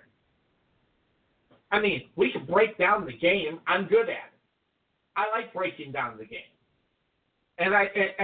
But all things point to Tom Brady. Breaking down the game, the experience of Tom Brady over Patrick Mahomes is unbelievable. The thinking of who's got the better coaching staff. If you think the Kansas City Chiefs have the best, and all due respect to Andy Reid, if you think this guy's got the better coaching, you're wrong. The Patriots have the best quarterback. They have the best coaching staff. That's what's going to win these games. Come on. Do you not think that they know about Tyreek Hill and what he can do? Do you think that Bill Belichick has a way to eliminate him? There's only certain things that Kansas City is going to do to win this game. And if they take Tyreek Hill out of the game, what are they going to do? We can talk about all that stuff. I mean, the Patriots have been dominating the AFC for nearly 20 years, guys, and it's because of the guy who's leading them and the guy that's leading them on the field. The best coaching quarterback combination, Bill Belichick and Tom Brady, okay, are playing in this not first, not second, not third, not fourth, not fifth, not sixth, not seventh, but their eighth consecutive conference championship game. How do you think they got there? I can't believe anybody's picking the Chiefs in this one. I mean, and listen, I've never crowned myself to be the NFL smart one, but how can anybody look at this game and say this is all set? All of it was because Brady and company, all right, people look at them, and last week proved it. They were in awe of what Tom Brady does. I've given them so much love, there's no way they can win, right? And I'm going to tell you right now, 49, I'm going to tell you right now, Kansas City is trying to win they're in their first Super Bowl appearance of 49 years, guys. Okay, this team has not made it to the play. They have not won an AFC championship game or whatever to get them to the Super Bowl in 49 years. You think Andy Reid knows how to do that? I don't know. I've talked about after Andy Reid went over to Kansas City, I thought that was the right thing for this football team, and I still think it is. But getting them over the hump, this guy hasn't been able to do. Now, granted, he's got that playoff win finally. Andy Reid just solidified his job for the next 3 years, regardless what happens in this game. However, a blowout is not going to help Andy Reid's causes. They keep it close. Andy Reid will be fine for 3 years. If they get blown out of the water, Andy Reid is in trouble. Because I'm going to tell you, they won't let Patrick Mahomes' talent just live or die upon a quarterback or a coach that can't teach them. And they will go young school, by the way, when they hire a new coach if they get blown out and they get rid of Andy Reid.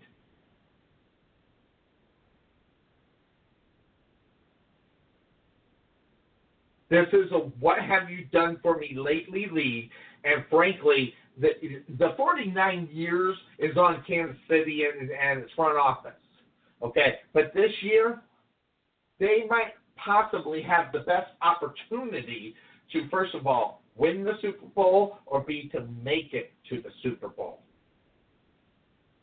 This is their best shot at it. And if they screw it up, that'll be on them. But if they have blown out of the water, Andy Reid could be looking for a new job. By the way, Andy Reid, he'll get a job next week because they'll buy into whatever BS that he can sell, and he'll have a job for the next 4 years. With what they did, Andy Reid solidified his head coaching job, whether it be in Kansas City or someplace else, for at least 3 years if he gets a new job for. So this one here is really interesting. All right, what we're going to do, though, we're going to take a quick break here on the Couch Potato Sports Show. Sonny needs to warm up his coffee. We need to get Cuervo back online.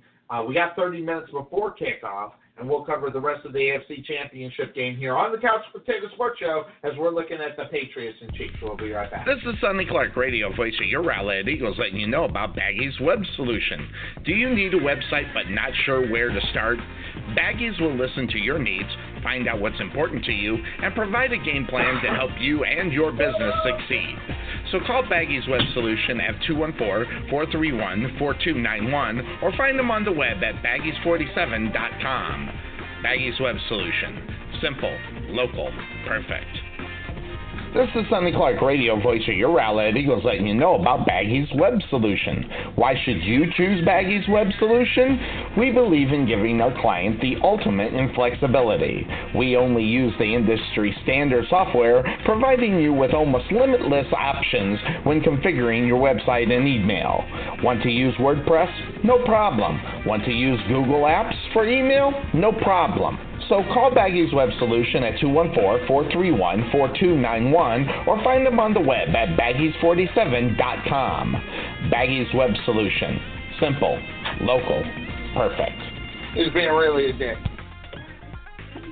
This is Sonny Clark, radio voice of your Rowlett Eagles, letting you know about Karen McKinney of Budget Blinds of Rowlett. Find a little inspiration by browsing our product, whether it be the latest trends, child safety, or smart home technology, and more. Contact Karen McKinney at 972-722-9300 or visit her on the web at budgetblinds.com/Rowlett. You can also learn who they are, as well as their approach and products, and you can also schedule a free home consultation. Again, contact Karen at 972-722-9300 or log online, budgetblinds.com/Rowlett. Newly constructed, this lovely colonial couple features charming design and an asymmetrical roof. Household comes pre-furnished with one full cat and 2 sets of matching parents. Bright accents and pleasant decor. Perfect for the right agent with the right listing. RE/MAX agents are more recommended because they recommend what's right for you. That's the sign of a RE/MAX agent. Make sure you contact Lucy Massey for all your home buying or selling needs for homes in Dallas, Mesquite, Rockwall, Garland, Richardson, Forney, or Rowlett. Give her a call at 469-556-6364. That's 469-556-6364. Built in 2004, this Midwestern family boasts strong foundations with sunny interiors. Plus 2 twin-sized girls, 1 fixer-upper son, and 1 built-in bloodhound. Also comes attached with walk-in in-laws, located just around the corner. Perfect for the right agent with the right listing. RE/MAX agents are more recommended because they recommend what's right for you. That's the sign of a RE/MAX agent. Make sure you contact Lucy Massey for all your home buying or selling needs for homes in Dallas, Mesquite, Rockwall, Garland, Richardson, Forney, or Rowlett. Give her a call at 469-556-6364. That's 469-556-6364. This is Sonny Clark, radio voice of your Rowlett Eagles, asking, are you dealing with unpleasant smells or odors in your home? Is there a foul odor that you just can't find? Your best bet is to contact my friend Michael Smith of Lone Star State Mitigation. Mike is an expert when dealing with pet odors, urine, smoke, or unpleasant smells that you just can't pinpoint. He's also an expert in dealing with issues after a pipe bursts in your home or an emergency that causes damage. You need to contact Mike at Lone Star State Mitigation. Give him a call at 469-360-2997. Lone Star State Mitigation, restoring the calm after the storm. This is Sonny Clark, radio voice of your Rowlett Eagles, letting you know about Perfection Body Sculpting. Are you tired of seeing those love handles? Or do you just want to change your own image of yourself for a new you? Make sure you check into Perfection Body Sculpting, located in the heart of Rowlett. A $69 initial consultation fee includes a 30-minute session of laser lipo. So start the New Year's off with a new amazing special from Perfection Body Sculpting. And remember, your goals are our highest priority. Contact Tammy at 214-735-8519 or visit them on the web at www.perfectionsbodysculpt.com.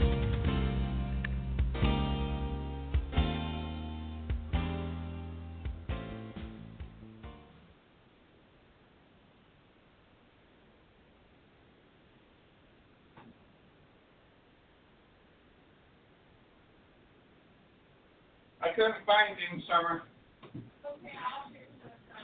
Let's see what I can do. Off fire.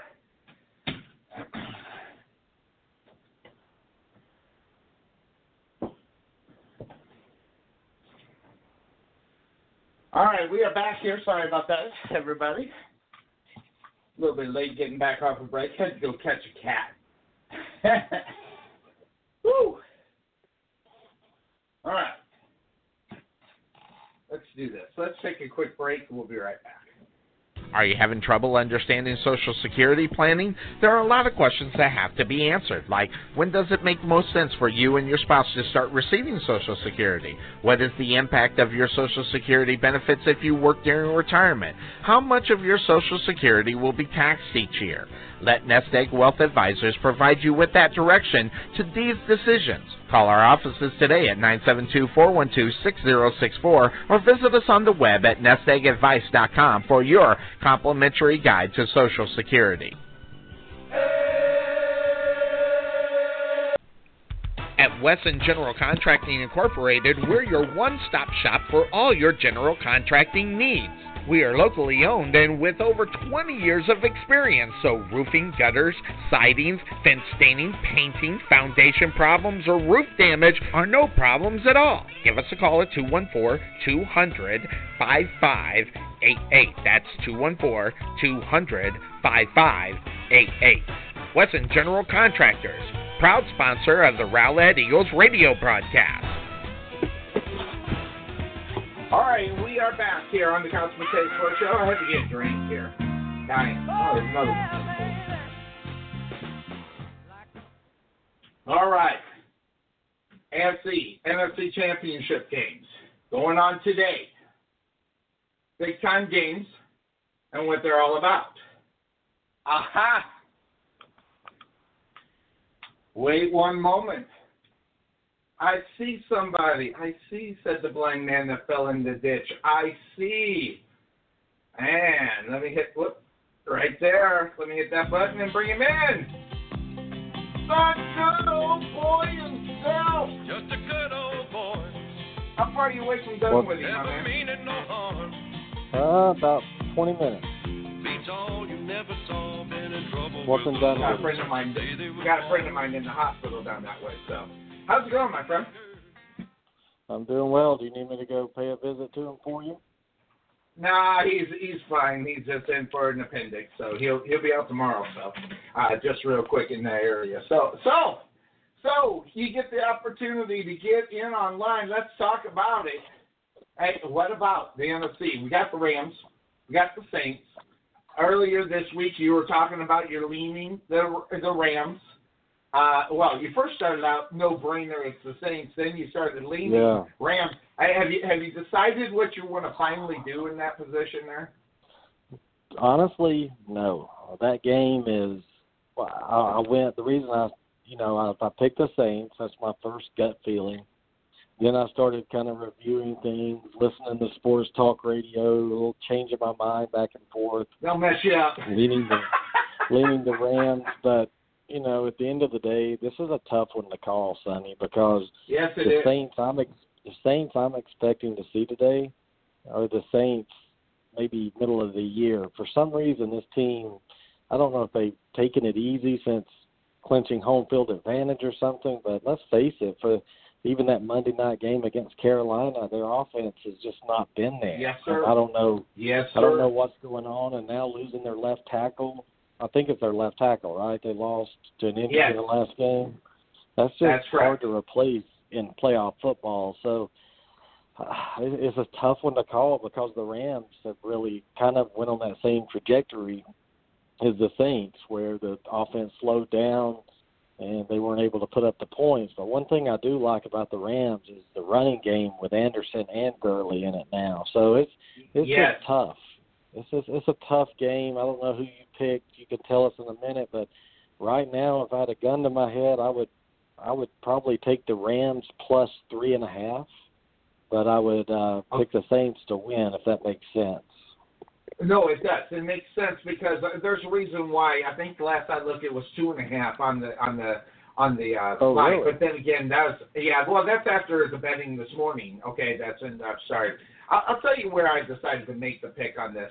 What you said is absolutely true. Both sides of the ball. And as much as I didn't want to put the loss on the offensive line for the Saints is huge. You can't minimize that. I think that is a huge thing. Coming from the left side too. Okay, so he's protecting his blind side. So that's one thing. And I looked at another one. I went to Aaron Cromer. He used to be the running back coach and offensive line coach under Peyton in 2009 when they won the Super Bowl. If you got an advantage that is not on the football field, you got one coaching. You know the guys that have been there and what they may or may not do. Now, Cuervo made a very valid point about that. Is if Sonny knows it, God, Sean Payton should know about it. But you think about it, the new school of football is having more success this year than we've seen in the past 5 or 6 years. True? True. Yeah. And that's what scares me about this game. Not that Sean Payton's so old school that he can't change with the times or rise up to the changes. You know, he can do it. He obviously has. Look at it. And he's doing it with a mixture of young and old, and he's still getting the job done. Both these teams 14-3, okay? So, you know, guess what? They know how to win football games. So it wasn't really looking at the talent on the football field more so than coaching. And right now, at this very minute, this year, you know, there's no answer to the new school coaching from the old school. Usually the old school figures it out. But I think we're seeing a change at the quarterback position, probably the most that we've seen in the last 6-7 years as having a quarterback that will take off. Dak Prescott's one. Mitchell Trubisky's another. Jared Goff's another. Drew Brees doesn't. He is that pocket quarterback. So what I'm saying, I think for this year, I think the advantage goes to the new school until a couple more years until the old school figures it out and puts a kibosh on it. And I think, too, that the Rams, they've already played the Saints in New Orleans this year, and I know they lost that game, but I think that's going to play a bigger factor in this game than people are talking about, because it's not going to surprise them going into New Orleans. They could have won that game. That was a very close game there until the very end. And one thing that scares me a little bit are those dudes on the defense of the Rams, the defensive line, and their corners back, or what was it, Khalid? Is that his name? Well, they didn't have Akeem Talib in that game earlier this year also, so you got to look at that. But also, Talib is not one of those guys that matches up with the number one wide receiver. He just matches up who's on his side. And I don't know, advantage not, I don't know, but Talib seems to be on that one side of the field only kind of corner. There's nothing wrong with that, but really when you look at that, as far as that's concerned, they really only got one wide receiver to really worry about if you think about it, because the tight end's not going to be in this game either. I forgot to mention that earlier. He's out for the game. His name's slipping my mind. Well, I'm going to tell you this, though. The way the Rams changed, it's like they changed their identity when the playoffs came, and that's one thing that I respect. You know, they started going downhill, trending a little bit. Gurley gets injured. He takes a couple weeks off. And, you know, Dallas prepared for, you know, maybe Gurley, maybe not, but more of a passing game. Those guys changed their identity and said, we're going to run the ball down your damn throat, and there's nothing you're going to do about it. And is that team going to show up today? Because I know the Saints statistically are a better defense, you know, but I'm not buying it. I just think that Saints defense is as great as people think it is right now, or is improved. I don't think the Rams' defense is bad as it is either, Tarvin, when you think about it, because they had the guns on the offensive side. They could take plays off. And in the playoffs, I think you're seeing a totally different defense. You saw it last week when the Rams took on Dallas and got that victory. Yeah, I want to pick the Rams in this game, but that home field advantage in being in New Orleans, if this game was in Atlanta, if this was a Super Bowl game or something, I would pick the Rams to win. But I don't expect the Saints to come out as flat and as ugly as they did against Philadelphia. If they come and get down 14-0 to the Rams, I think they're done. They're not going to be able to come back against them like they did the Eagles. I think the Eagles were just They just ran out of lives. They're like a cat. You know, he had 9 lives, and the 10th life is over. But I mean, why did the Saints come out so flat? They've looked terrible. Maybe it was the bye week. Maybe they haven't played a meaningful game in a month. I don't know, but I have to expect them to come out trying to click on all cylinders in this game. If they have to come out early and play fast, and if they do, I think they're going to win this football game. But it's going to be a field goal game either way. That's why I have the Saints money line, and I have the Rams plus 3.5. Do you know the over and under in this game? I think it should be fairly high. Well, like I said, it's going to be fairly high. So yeah, you know, 56.5. I would probably lean under in that game, honestly. I don't know. Maybe I hate over-unders, though. I hate those because turnovers, field position, all that can kill you. A pick six, anything like that can just. Absolutely. So I always stay on the sides and leave the totals alone. I suck. I could pick 10 and I may hit 1. Now, just what we were talking about before we went to break and you came back in. I watched the game last week against the Chargers and New England. Now, granted, New England was at home, but did they decimate that Charger team? I mean, it like embarrassed them. And I just can't help think about the Charger-Kansas City game this past few weeks ago where the Chargers went into Arrowhead and beat them. So, I can't get that out of my mind. And by the way, the baddest man on the planet. That right there, never mind. They got the better coaching staff. They got the better quarterback. They're playing better than most either one of those teams in reality. I don't know. Maybe it's me. Maybe I've been told I've got the biggest man crush on Tom Brady ever, and why not? He is the best man on the planet, the best that ever plays the damn game. And guess what? He embarrassed the Chargers defense last week in the first half. They were in the locker room 35-6 or 7, something like that. I mean, they outscored them. They outscored them by 3 touchdowns in the first half.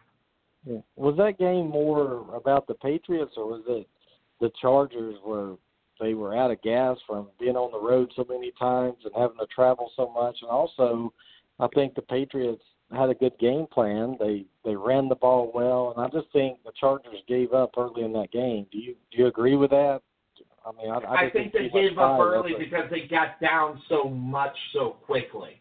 And that takes the sails out of your confidence. Yeah, if that was in the second half, I would say. But the way they dismantled them, I sat and I watched this game. I was like, nobody's stopping them. I mean, no one is stopping. They gave them the opportunity too. It wasn't the fact that they couldn't stop them. They were 3rd and long on many occasions, and they just made it look like they were playing, the little kids in the park. I mean, third and 9. Okay, 3rd and 9 is a tough situation for any football team, including the Patriots, and they were making it look easy. It was pathetic. But that's from coaching, and that's from experience. And, you can say whatever you want about Patrick Mahomes. And if you want him to be the MVP, you can go ahead and do so. But I'm going to tell you right now, there ain't no better MVP than Tom Brady and Bill Belichick putting it together. And not only that, they knew they were going to get one of those two anyway. They've had plenty of time to even look at that one as well. Well, so, wow. Which Patriots team showed up, though? I haven't seen – that's the thing. I haven't seen this Patriots team all year. I just don't think all of a sudden – Absolutely. Why should you? I just don't think all of a sudden that you got to look at this game and say, well, the Patriots played great last week. Now all of a sudden they put it together and they're unbeatable. I just think right opposite of that. Some people think that. I think that they can't pull that off again. I think they can. Especially on the road. This team has been terrible. This Patriots team has been terrible according to Patriot standards. Absolutely. I mean, I don't know. I mean, Mahomes right now I look at it and play smart, not hard. You know what I was saying? Work smart, not hard. Yeah. I think that's what we saw in the Patriots in the regular season. Yeah, until they got to the playoffs. It's hard to doubt Tom Brady. You know what they're like? It's hard. They're like the Chicago Bulls. When they're ready to turn it on, they can turn it on whenever they want to. They're like the early 2000 Lakers. When they wanted to turn it on, they could. Same thing with the Heat. When they were winning, doing that. When they wanted to turn it on, they could turn it on. The Patriots are no different. I know I use 40 basketball analogies, but we're going to find out today because, look, would it surprise me if Kansas City gets beat today? No, it wouldn't surprise me at all. Would it surprise me if the Patriots played the way they did this last Sunday? Yes, it would. That would surprise me because you got to look at this Patriots team. Who are the playmakers? If Sony Michel is not able to run the football, and we're not talking about a great Kansas City defense either, okay? We know that. We're talking about this guy. They have holes, and D Ford's able to put pressure on the quarterback. But yeah, that's a regular old quarterback. Tom Brady, like you said, the baddest man on the planet, the greatest of all time. It's not going to faze him going into Kansas City. But what kind of and when's the last time the Patriots have been an underdog too? I mean, that's another chip on the shoulder of Tom Brady right here. Another underdog. Absolutely. I don't know. It's a game where I don't think the Patriots have enough weapons to match Kansas City's weapons in Arrowhead, if that makes sense. I know the first time they played, it was a shootout. It was a great effort by the Chiefs. I came away more impressed with the Chiefs in that game at the time. But Gronkowski, what's he going to do? He's not going to stand up. He's not going to step up and make any big plays. He has to. I mean, who's he going to throw the ball to? That's what worries me about this team. If Sony Michel's not running the ball for 100 yards. Hold on a second. Tarvin, have you forgot about Julian Edelman? I mean, and Ron Gronkowski, have you forgot about it? Hogan can catch a ball if they throw it that way. I mean, they got the weapons. And I've never seen such a football player, such as a Tom Brady, that could be the best at figuring out who's going to do the worst damage or who's going to do the best damage at the right time. And whether it's Julian Edelman or Rob Gronkowski, or even for that matter, if Hogan gets involved in the game, it's like Tom Brady knows who to throw it to, when to throw it to, and most importantly, why. And like you said, if you're Kansas City, if you're not worried about your defense going into this game and what Tom Brady's capable of doing, he already showed what he could do in that first game against the Chargers when they are on. That defense better be ready to come and play. Yeah. And I don't care if they're there. Go back and check out that Chargers game where they lost by 1 to the Chargers in week, 16 or 15? Okay, that game, no one thought that the Chiefs would lose either. And that was a big game. I mean, that was a game to clinch, really, and they lost it. But one thing that kind of concerns me, picking the Chiefs was Brady's comments after the game the other day. He's playing all y'all think we suck. So it's kind of got that. He's always played with a chip on his shoulder. You know that about Brady. He wasn't even drafted in the 6th round or something, and nobody even thought about him. And he's always played with that chip on his shoulder. And I don't know. I mean, that game scared me the other day, to be honest with you. When I saw him against the Chargers, I'm like, oh, shit. You can't kill this team for some reason. I'm interested to see the pass rush of Kansas City, but it's not about Brady tonight, Sonny. It's about Kansas City stopping the run. If they're able to, if you notice against the Chargers, getting 6-7 yards a carry, 2nd down and 3 or whatever, shit, you're dead because Tom Brady, if they can run it again, they can throw it, and Brady will hit who he wants when he wants. And I don't know. That's what scares me. If you're Kansas City, if Brady can throw for 300 or 400 yards, then you can still win the game. Where you can lose the game is allowing Sony Michel to run for 100 to 150 yards, and that offense becomes unstoppable at that point. So it's going to be. Keep an eye on one stat. I'm excited about both of these games. I'm excited. Oh, me too. God, I'm excited. Me too. I love this. And here's the thing. Even if I'm wrong on my picks or right on one or wrong on the other, we're going to have a great Super Bowl. But here's one stat. Keep this stat in mind in that Patriots game. The Patriots defense. Keep the stat of deflections on your mind, okay? And I'll tell you, listen to this. They had 12 deflections in that game last week against the Chargers. This is a team that knows when to get their hands up in the air. I'm telling you right now, it's going to be a big stat in this game as well, because one thing that, even though I love me some Patrick Mahomes, I think that guy's a stud. That guy throws the ball very low to the ground. He doesn't get a lot of air under it, especially on those drags and those slants. He'll keep it low. Watch for the New England Patriots defenders getting their hands up in the air and knocking the ball down. That's a good point. And, you know, I was reading or I heard it somewhere where statistically you take Patrick Mahomes' 5 worst games of his career in Kansas City or in college too or whatever, has all been colder weather. And just because you're at home doesn't mean that you're comfortable playing in freezing temperatures or whatever. Tom Brady, if it was negative 20 degrees, he's comfortable. He doesn't care. The way he throws the ball down, he's a big, strong guy. You know, he doesn't have to have the huge arm strength. The way he throws the ball down and his arm angle, that's why he's the best cold weather quarterback of all time too. You're right, Mahomes. I mean, how big is this environment? Like, I mean, we're all human. I don't care who you are. You have emotions. Is this a passing of the torch right here? You got to think how – I don't want him to be too amped up in this game, and that's what scares me. If he's too amped up and he makes some mistakes early, Tom Brady will make him pay for it because he's going up against the greatest of all time. This is a lot of pressure on him, and they're favored, so they're expected to win. It would be different if they were a 10-point dog at home against the Patriots. He could come out and play a little looser, but how loose do they play to start the game and how tight they play? Which one? That's going to be, I think, the determining factor of who wins this game, honestly. I agree. And so, big time right. We could see but here's the thing. And I made this point earlier to someone who said that I've got way too much love for Tom Brady. This game is not going to make or break Tom Brady's career. It's not going to define it. It's not going to be a defining moment of him going downhill, okay?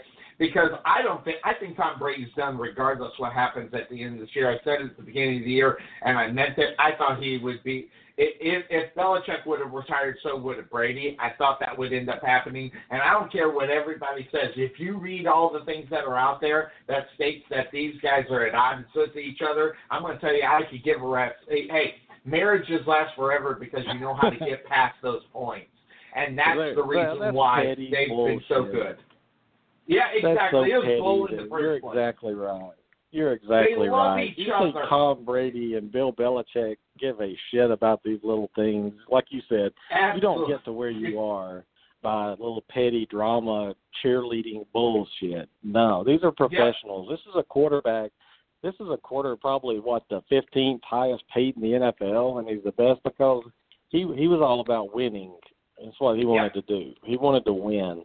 And he's going to get, I mean, what's the difference between having $800 million and $600 million at the end of the day? Not too much. I mean, I can do damage with either one.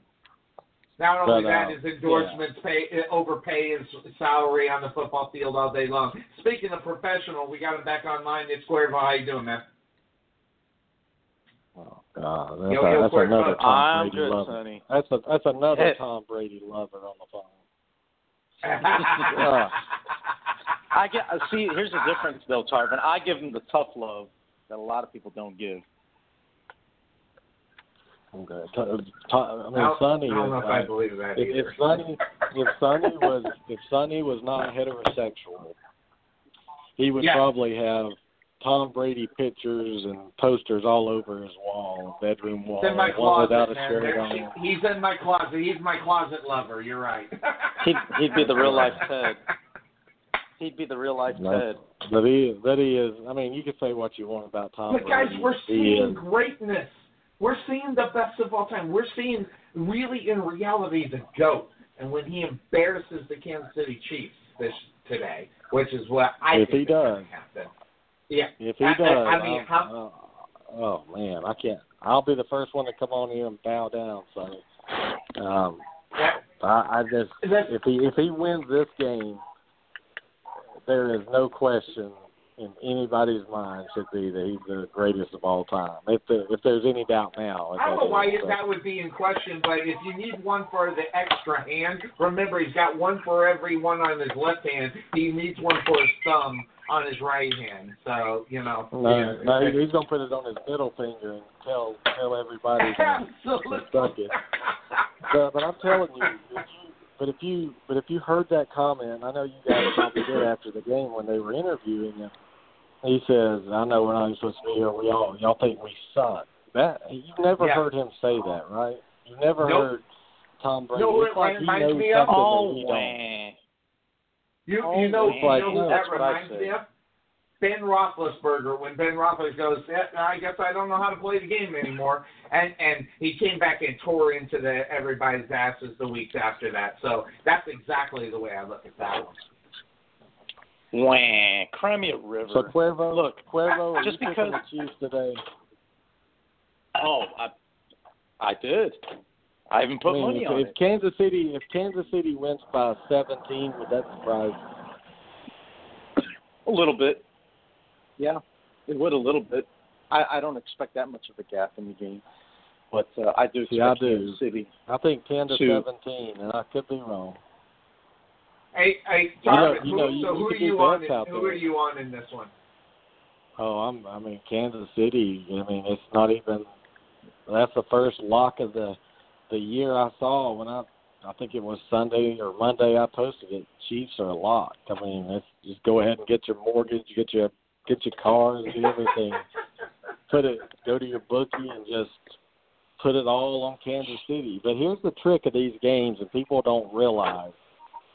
You can have it both ways. In games like this, if you're not sure, buy the half point both ways. Bet $1,000 on the Chiefs minus 2.5. Bet $1,000 on the Patriots plus 3.5. Hit it right down near in the middle. But what I did was I took the Chiefs money line because God forbid they win by 1 point. I'm screwed.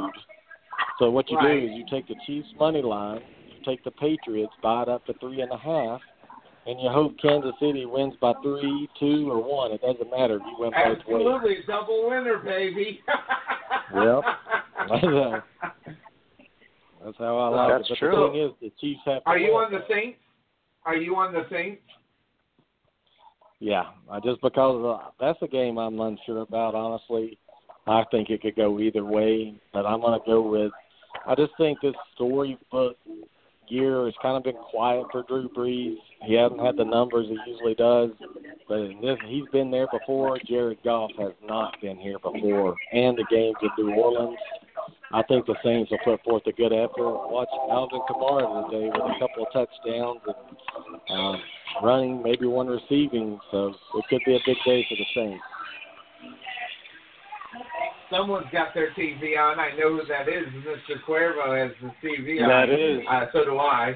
Yeah, absolutely. And it is. It's that time. So I'm on the road team, Cuervo. Who are you on today? All right, so so I bailed before I could officially give my 2 picks. Look, so I was one of those guys that sat in the casino at the sports book tables and sat and watched videos and wrote some notes down and stuff like that before I put my wagers in. So this is what I have. Shout out to the Bellagio for giving me a free notepad. But anyways, all right. You're paying for it. Yeah, right. $18 bill in the mail for a notepad. But anyway, yeah. So Tarvin, tell me if I put if I took the loser's bet or if I'm going to be a winner today, winner chicken dinner. So I got New Orleans at -3. The over under was 57. I took the over, because they're going to be in the dome, and I think there's going to be a lot of points that are going to be scored in this game. So I parlayed that one. I'm just to throw it out there, I'm taking the Saints. I'm picking the Saints to win the game. But what I've realized in watching the first game that they played, guys, the Rams missed some opportunities in the first half of that game. Missing a field goal. They tried a fake field goal that they didn't convert on. So if you guys remember, the Saints were up big at the half, 35-17. What I noticed in the second half, though, was that that the Rams came out right away. Good, quick 6-minute drive. They started running the ball, getting more pressure on Drew Brees. And really what it came down to was I think that the Saints are more of a first-half team, and then the Rams are more of a second-half team. So it's going to come down to me, is New Orleans going to be able to come out, guns blazing, or are the Rams going to be able to slow them down and not allow them to have that quick start? And I think if that happens, I think the Saints are in trouble.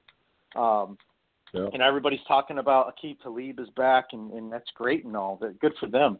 But I don't think that's going to stop Michael Thomas from doing what he's doing. And I think Kamara, again, you mentioned it, Tarvin. I think Kamara is going to be effective. Actually, I think it's Mark Ingram. All the focus is on Kamara. I think Mark Ingram could be the difference maker because it depends on if he's juicing up again. He's probably on steroids. So you think he went and paid old? You think he went and saw Nick Saban, got a hookup? Yeah, that's what he did. It's what he did on his contract year. He's had that great year. Guys, just to let you know, hold on. I got to push a button because there is news. Hold on. Where is that? I got to go. There it is, right here. Hey, guys. No Ben Watson for the Saints in this game, guys. I did not see this. That makes my pick for the Rams even feel more better. That's a big loss, and you lose the tight end in this game just mainly because a major weapon taken away from Drew Brees. Not that he can't find another one. Don't get me wrong, but you lose a guy like that. I think that affects your offense. Who was it, Sonny? Ben Watson, tight end. He's a has-been. Well, he's a has-been, but he's also been able to, do what he's done so far this season, and I'm getting that up because I was not that I was impressed, but it was the consistency. All right, just to give it to you. Here's the button. All right, here's what he has so far. He's played it. He's got 35 receptions, 400 touchdowns, and two touchdowns. 400 but touchdowns. This is, yeah. 400 yards and 2 touchdowns. 2 touchdowns. But I was wrong. This is the experienced guy. No, this is the experienced guy. This is not your guy that goes out there and does it every single game. But the years that he has up underneath his belt, I think, is the reason why. You got to look at him. He's been in the league forever. So that being said, 2004, you lose veteran leadership. And plus, I think Drew Brees loves a guy like this because everybody forgets about him. Now he doesn't have that guy to throw to in a time where he can try to make a shot and make a difference in the game.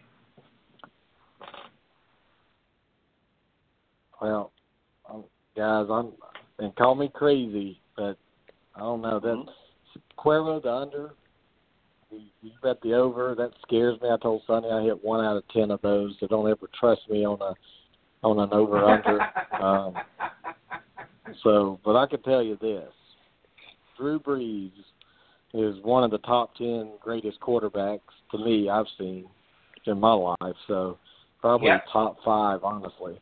But is it Sean Payton's system? I mean, I know, Sonny, how you said that Sean Payton, the old school, hasn't changed much and stuff, like done it his way. I think the Saints have changed a lot over the last couple of years, building this team more defensively and balanced running the ball. It's the toughest game I've ever had to pick, guys. This game has got me just I can change my mind every 5 minutes, but for the last time I'm going to pick this game. I'm picking the Saints to outlast the Chargers. And again, Saints money line, Rams plus 3.5. Winner, winner, chicken dinner. I'm winning both ways, baby. You're on, and you're also you're on the Chiefs this afternoon as well, correct? The Chiefs is the play of the year right now. Go steal money, go sell all your stocks, bonds, mutual funds, go to your bookie's house, back up the truck, and tell him you want it all on the Chiefs. By the way, we have to have a business meeting tomorrow, so be ready for my call. I have a business meeting to talk to. We talked about last year, so I need you on Monday sometime. So don't forget me. Okay. All right. Cool. So and Cuervo. So what about the Patriots and the Kansas City Chiefs? Where are you at? Well, before I get to that, one last thing that could help for those that are picking the Rams. No Sheldon Rankins today for the Saints. He's out. So that's going to really help Todd Gurley in the running game for the Rams. But it all depends on if the Rams actually try and run the football. So just another note that I had here. Let's see. All right, Chiefs-Patriots. So I took Kansas City -3. I actually took the under in this one. I got it at 55.5, and I took the under just because I think that this is going to be a more defensive battle than a lot of people probably expect. And I don't think it's really too much about the weather. I just think that I think both teams studied the first game so much that they're going to find ways to slow each other down, and I think it's going to be a low-scoring game. That's a good point. You know, one thing I noticed when I watched the highlights of the first game is that if you can get Mahomes, now this is going to sound weird because normally it's the other way around, but Patrick Mahomes is actually a better quarterback outside of the pocket.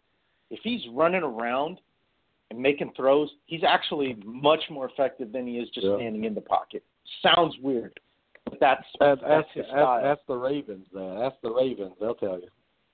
Mhm. Yeah. So that's one thing I noticed.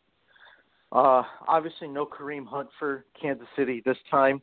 You know, it was a 1-point game going into the third quarter, and then both teams just exploded in the fourth. So that was one thing I noticed too. Is the fourth quarter was when it really turned up, and both teams adjusted to each other. Justin Houston is back. He didn't play in the first game. I think that's going to be a difference.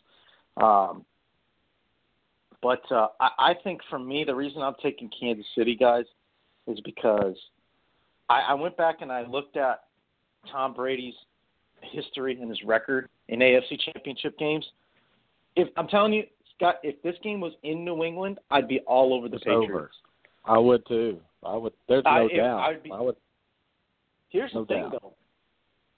The Patriots struggle on the road in AFC Championship games. They are 3-3 in road AFC champion. Now that's an accomplishment. That's dome team, though, right? Are those losses to Indianapolis on the road in the dome, maybe, or dome? That team? was one. That was one of them. The other two were actually in Denver. So you're talking outside, cold weather, just like in Kansas City. So that's they've altitude, lost twice. Though. That's altitude in Denver, though. Just to add on top of the stat that you're talking about, Cuervo, just to add up on top of that, though, those were also teams when they were in wild card position, not having the first week bye. If I'm not mistaken, on the one in Denver and also in the one that we were talking about earlier, those were games where they played in the wild card weekend instead of having the first week bye or the first round bye. I don't know if that's true, Sonny. I mean, because I think it was 2015. I've never seen them in a wild card because they always win their division, right? So they're always a home team. They always win the division, but they didn't always get that first round bye. Just so that, and I could be wrong about that. I wasn't saying that's true. I'm saying, could it be because of that as well? That's one of my thinking. If I'm not, this goes back a couple of years. We were talking about how the Patriots play well in the playoffs. When they are actually in wild card weekend, their chances of winning drop dramatically because it's that extra game. So I'm wondering, and I could be wrong. That's what I'm not saying. So I'm asking if it was one of those where they were actually in the first round of the playoffs more so than have the first week bye. Yeah, to be honest, Sonny, I didn't look up that stat, but all I know is with Tom Brady and Bill Belichick under their era, okay, First of all, let's give credit where credit's due. Okay, today is going to be their 14th. Hold on, 7 plus 6, 14th AFC Championship game today. I don't think we're ever going to see this again. So take that for what it's worth. All right. All I'm saying is New England in AFC Championship games on the road, they've won 3, they've lost 3. Matter of fact, the last 2 were against Denver, and they lost both times. So they have a 2-game losing streak on the road in AFC Championship games. That was 2015. Yeah, 2015 and I think 13, whenever Denver made it to the Super Bowl those 2 years under the Sheriff. So another thing, too, a lot of people have been talking about Eric Berry. I think he can make a difference. It's just how healthy is that foot, that heel? How much is he going to be able to play? I think that he's definitely going to be a third down, nickel dime package guy today to help cover Rob Gronkowski, because I think that's what the Patriots are going to try to do. If Kansas City is weak anywhere in their defense, it's at the safety position without Eric Berry. With Eric Berry, obviously it's a big difference. That's kind of what I have for notes, guys. Let's not forget too. That first game was 24-9 at the half. Okay, second half comes around. Andy Reid did a tremendous job of adjusting to New England in the second half, and the Chiefs owned that second half 31-19. Now I know Kansas City lost the game. That's because they were in such a hole in the first half. You go back to last week, guys. New England put the Chargers in such a hole that they weren't able to come back either. So what does that mean? What does this all mean, Cuervo? What are you trying to say? What I'm trying to say is that New England better get off to a fast start, just like I think the Saints need to get off to a fast start, because if they don't, then they're going to be in trouble. Kansas City and the Saints are our second half teams, and that's why I picked both of these teams to win today, because it's not how you start, it's how you finish. So I that's what I'm looking at in this one. I just think the Patriots come out looking flat. They try to get the run game established, and nothing against Sony Michel. I just don't see with the linebackers that the Chiefs have. I don't see them really going to be able to get that ground game going. What Kansas City is going to have to do, though, they're going to have to cover the flats a lot, because that's what New England likes to do. They love to run screen plays. They love to run the flat plays to their running backs. James White, you better watch out where he is at all times. You're not going to see New England take too many deep shots, but I do think they're going to try to dink and dunk that Kansas City defense, get them tired. But it's going to be on the Chiefs to try and find some blitz packages and try to confuse Tom Brady, because that's how you beat him. You got to get him confused. You got to get pressure on him, because if you let him sit in the pocket and do what he wants, it's. I mean, we all know what's going to happen. Kind of like the Chargers did the other day. Yeah. Well, Gus Bradley's an idiot because that first half should have never happened the way it did. We talked about it last. Yeah, we talked about it last week, Tarvin. Gus Bradley, the mistake he made was he sat in the same defense the whole first half, and that's why you saw a 35-7 game at halftime. 7 DBs. Yeah. So they were playing back a lot of nickel dime. So, I mean, he threw a lot of short passes. That's why you saw so many screens and short stuff in the first half, and that's how New England was able to wear him down in the first half. So, I'm gonna ask y'all this: who's the best quarterback in the game today? Like, I'm not saying over his career. Or who would you rather have at home right now in Kansas City? Would you rather have Mahomes? Do you put more trust in him, or Brady right now?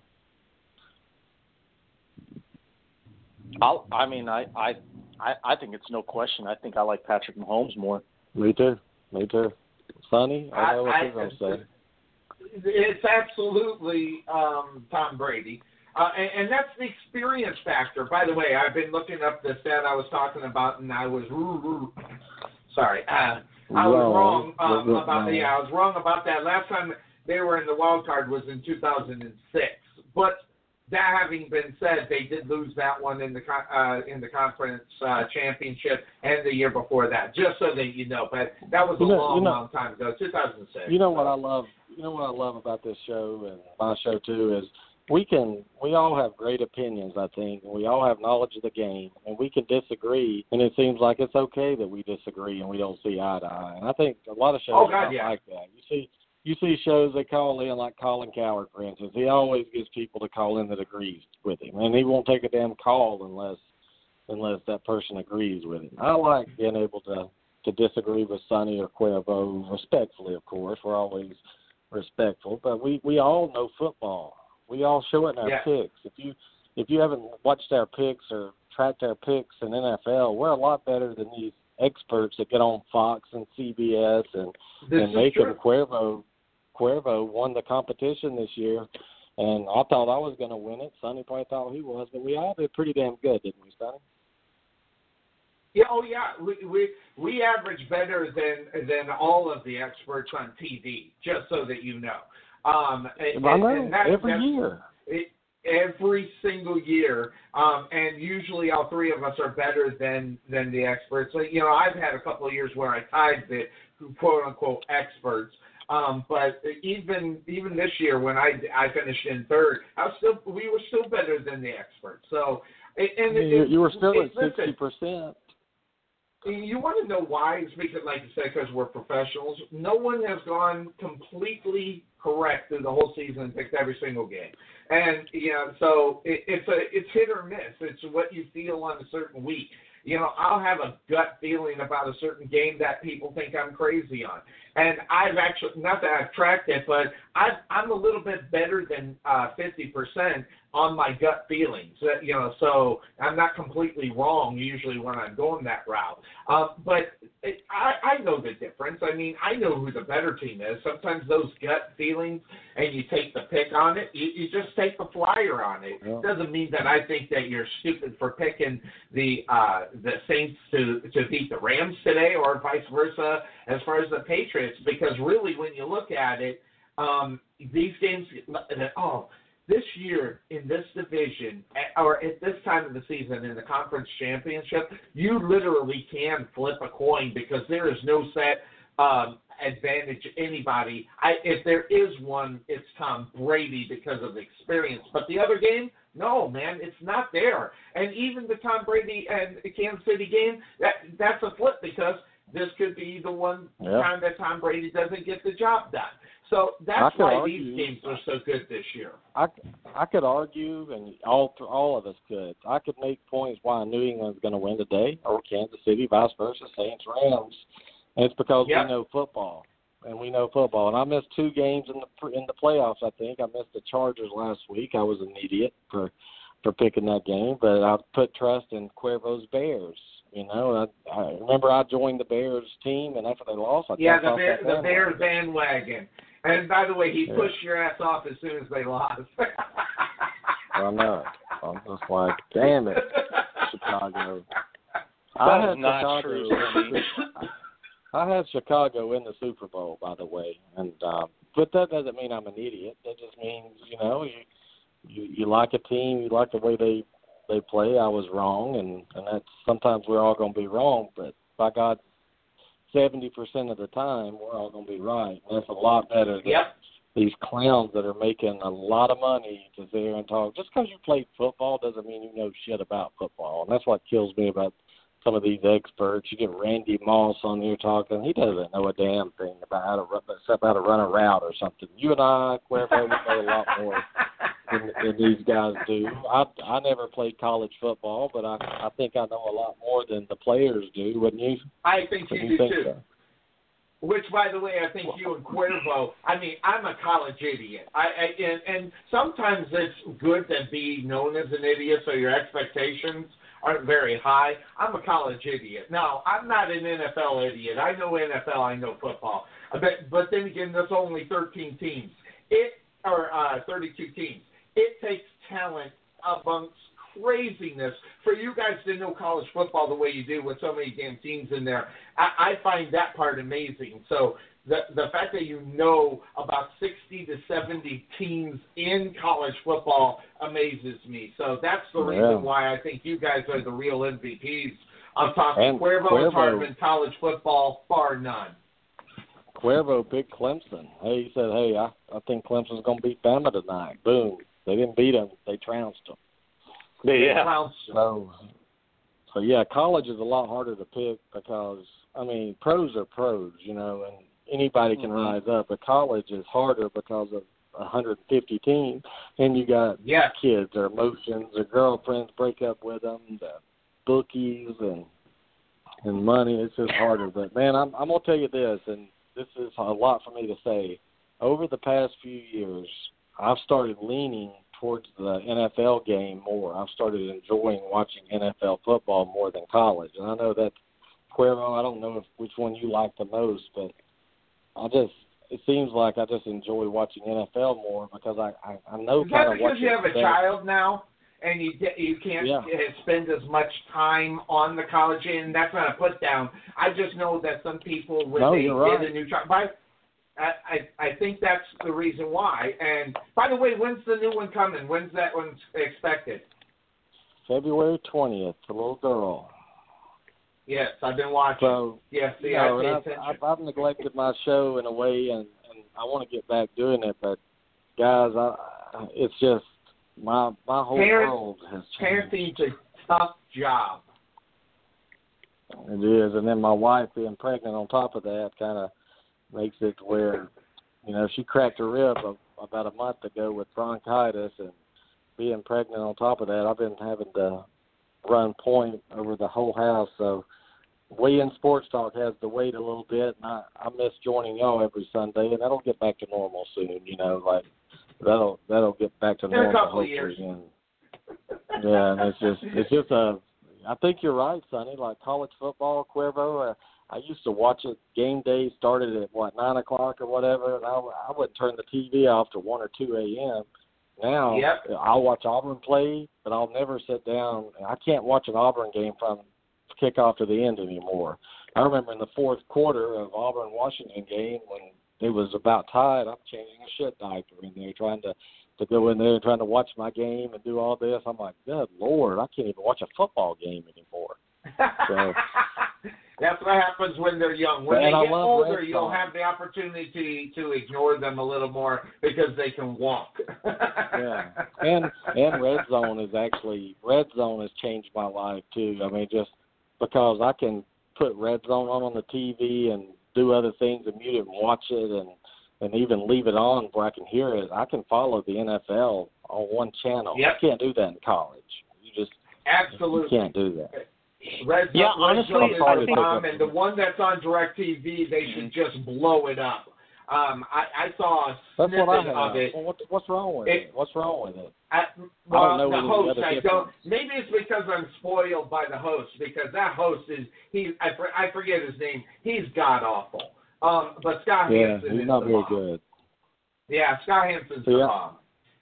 It's been a while. I've had DirecTV for a long time, and when did they start having their own, Cuervo? I know you mentioned that one day. I didn't know DirecTV had their own.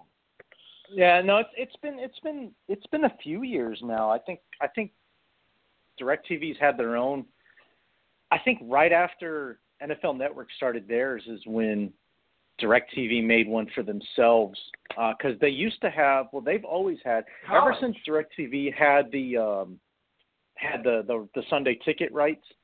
They used to do. They still have it, but they started with with that one channel where you can have like 4 different games on or 8. Yeah, I have that, and 8.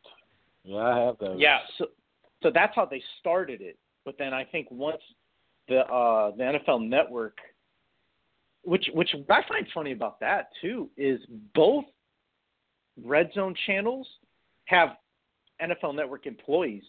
So is it a DirecTV thing, or is it a non-DirecTV sponsored, I guess, program? I'm going to tell you this, Cuervo, that they make you buy the entire package now. You can't Like, I can't get Red Zone, DirecTV, Red Zone, and pay that. I have to pay $600 for the entire package to get Red Zone.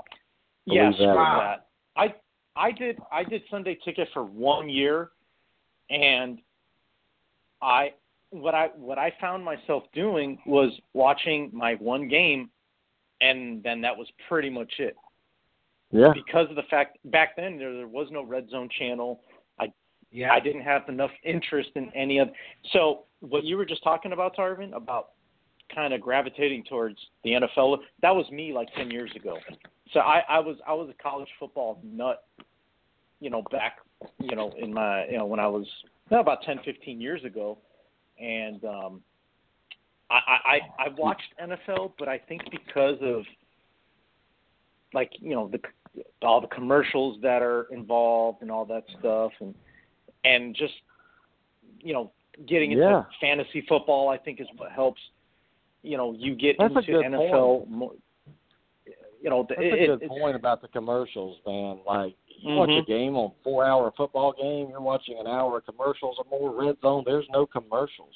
It's all 7 hours or whatever. It's all football, man. All of it. You don't miss a thing. That's it. So, guys, I remember when I got the flyer. I don't even have to look it up. I just know. 2009, when Red Zone went on air, I got the flyer in the mail, and I told my wife, I said, I don't know what we got to do, if we got paid for it, but this is going on our package.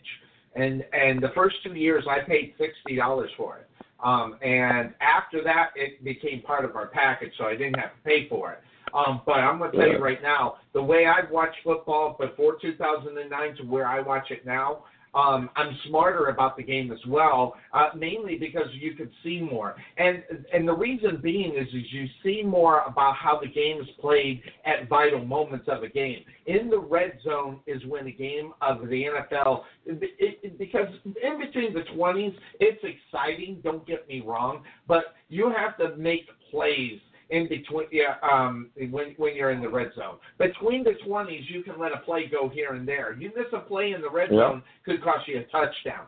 So the knowledge of the game of what can be won, what should be run, when it should be ran, is more evident when you're looking at red zone compared between the 20s. So that's the reason why I think I've improved my football knowledge, because really it's not that it's not about what's in between the 20s, it's where the game is won is in the red zone without question, because that's the reason why they got the stats. How they do in the red zone? What's their percentage? What's their percentage of run to pass? When do they bootleg it? When do they not?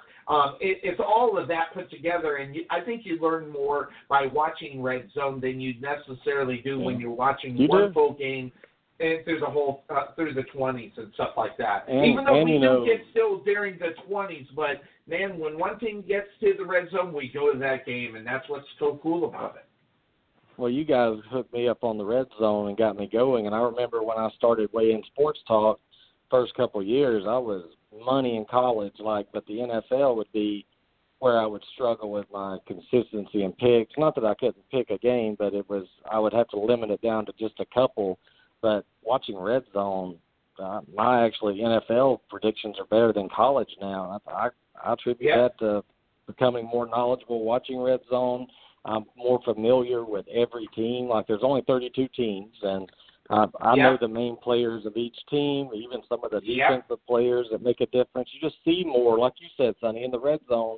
That's where the game's won. On the red zone, when the real players are on the field too, and you see how they match up, what they do, what adjustments they make. It's just red zone has changed the way NFL. That's why the NFL is the king, and I think it always will be. I don't think anybody will ever pass the NFL on what they do.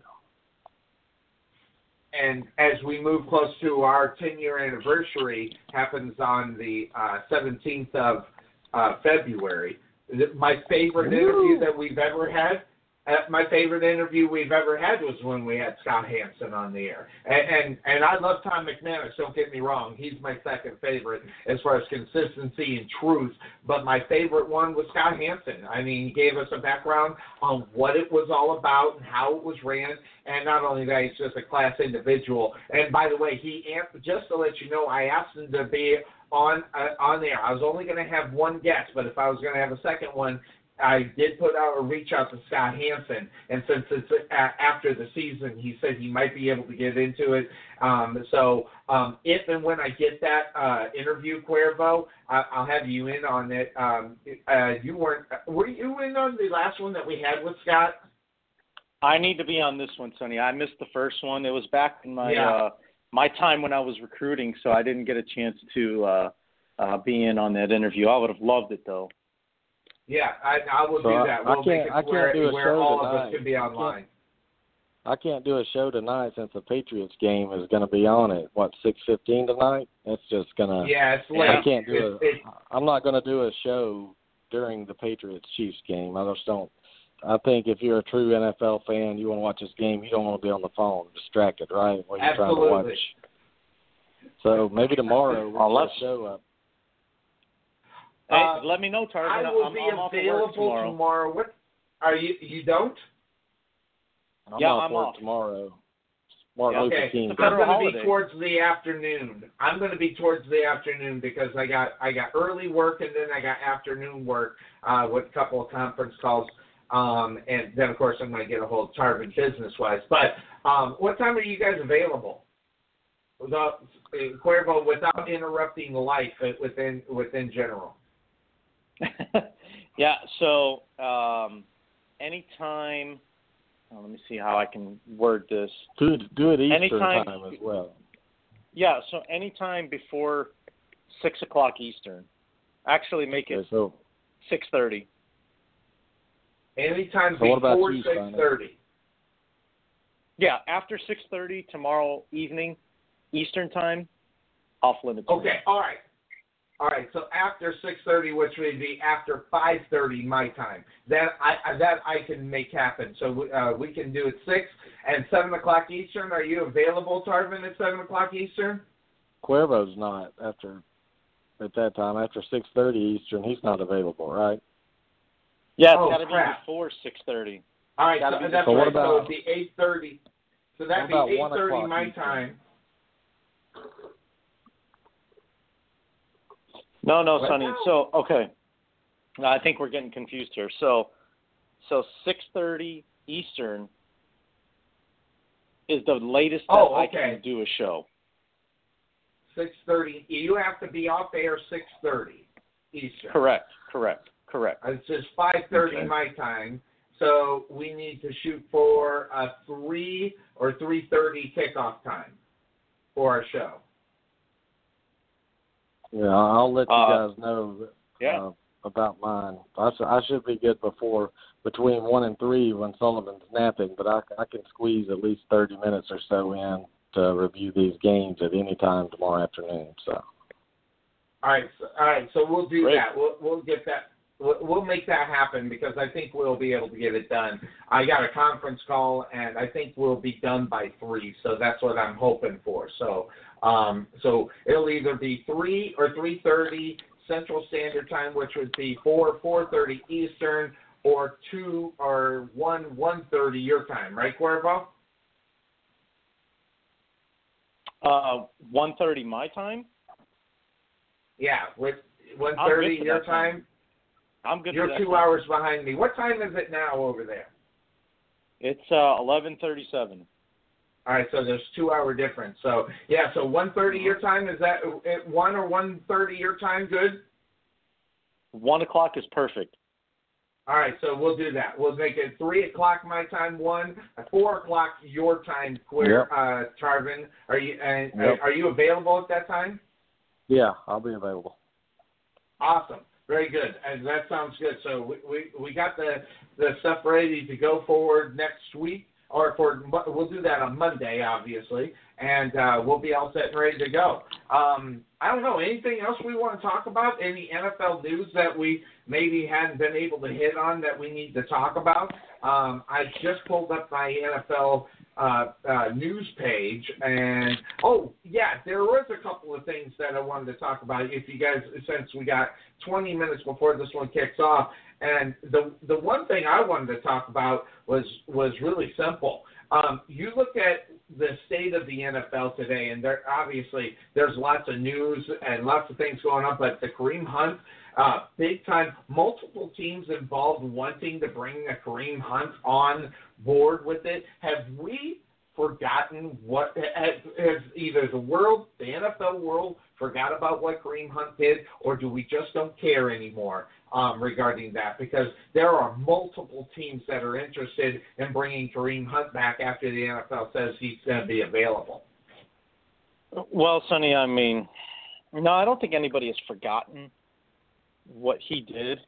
I just think that he's, since that incident, I think he has shown that. Good boy. Well, yeah, he hasn't been in the news since. So it's not like, like some of these other idiots that go out and get in more trouble, like a Aldon Smith or, or something like that. I got another one for you too, for both of you guys, after we talk about this one, and it relates to Tarvin's Carolina Panthers and your locals down there in Dallas, but we'll talk about that here in a minute. This Kareem Hunt situation, I mean, and look, and I'll just throw it out there, and it's not because one of the teams is the Chicago Bears is why I'm trying to kind of dismiss Kareem Hunt for what he did and all that stuff. I think that, first of all, it even says right here on NFL.com, there's still an investigation going on that is going to end. It says likely to end by March.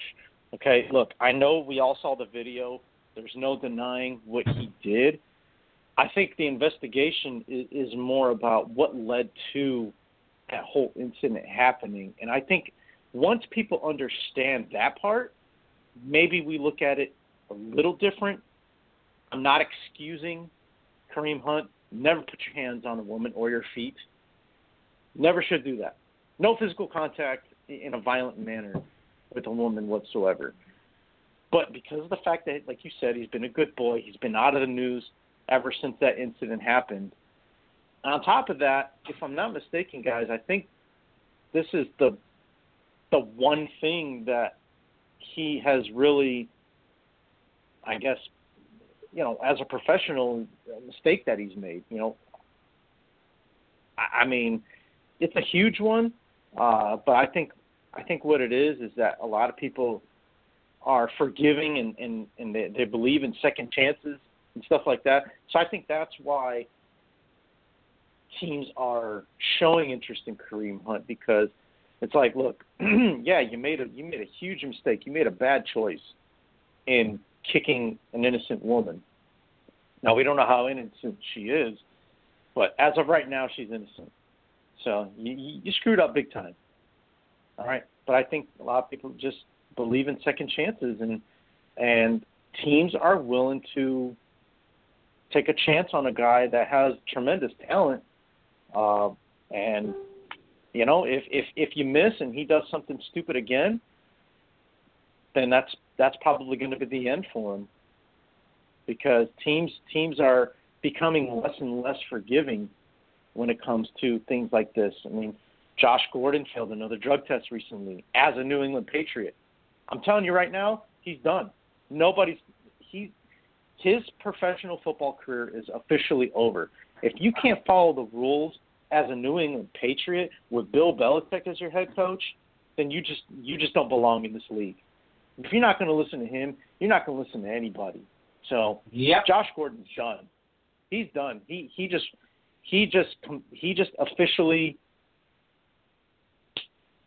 finished the tombstone of his NFL career. It's over. So that's a guy that is not going to get another chance. He's had 3, 4, 5 chances, and he still can't stay off the dope. So don't expect to see Josh Gordon ever playing in the NFL again. But with Kareem Hunt, guys, take a chance on that guy. That's crazy. But the problem is he can't follow simple rules. He keeps screwing up, and I believe he, as many times as we've said it, I don't know what other type of help he can get, but he needs something, whether it's a mentor or he just needs to, really find a way to just, cleanse himself spiritually and and every other way to get him off the damn drugs. I don't know what else you can do, Sonny. Some guys just you can't help them because they don't want to be helped, or it's just the addiction is too overpowering for them, and they don't have the mental strength to get over it. And I think Josh Gordon is in that situation right now. Definitely. He's definitely one of those that can't seem to get out of his own way. We did lose Tarvin there, just to let everybody know. Good to always have Tarvin on. And it is. The poor guy, he's got babies, so it causes, your show to be at 11 o'clock, turns to 12 to 1 to 2, and then we can't even get on. I understand it. So good, but always good to hear from Tarvin on that. So, I look back up on the situation with the Kareem Hunt. Just more in the fact that, if they forget about it or dismiss it, regardless, and like you said, Cuervo, it depends on how quote-unquote innocent she is. If the NFL takes a stand where her quote-unquote innocence is in question, that's going to kill the NFL. This could be a PR nightmare that I think that they've got to try to avoid as the NFL, which means that you can't let this guy just walk back out on the football field. You just can't. Not right away anyway, Cuervo. And main reason is that if they take a PR hit, that would be unbelievable. It doesn't matter if even though I think if we're honest with each other and everybody's on, if a woman's in your face, man, you should have a right to push her off. But when they're separated the way the video showed, and him going after it, it's a guy that doesn't know how to control his emotions, because whatever it took for him when they were separated to go after her is what's at issue. Whether she used the N-word or whatever the case may be, which is what's been reported was what set him off. He's got to get training for that, because look at that young man at the hockey. That young man, the black young man who is playing hockey that was bullied out because of racial slurs. But he had, I forget, the guy from the Predators, I forget his name, come in direct contact with him and give him a pep talk to say, don't stop playing hockey. That's a professionalism as a young man he's got more than a Kareem Hunt does. So, it's all about what took him over the edge to get him to that point. And that's what he's got to control, Cuervo. Yes, he's got to control his emotions and his temper and what he did and how he did it to her. But there's that issue within itself that he'll do it. But he also has to look at the reason why it got to that point. And if he ignores that part and says, I've just never put a hand on a woman again, he still has that hot button that got him to that point. So he's got a couple of things to work on, and I don't think the NFL can afford the PR hit on him.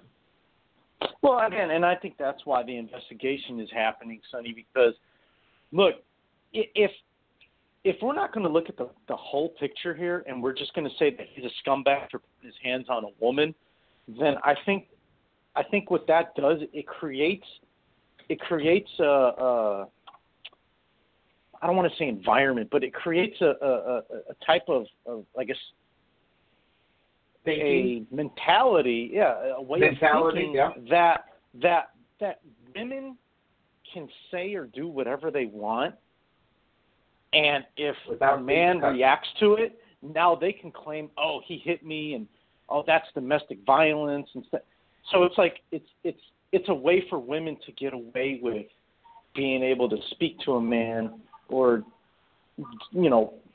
pretty much antagonize a man, and Absolutely. They don't have the right to react to it. So no, I think we should get your opinion on this.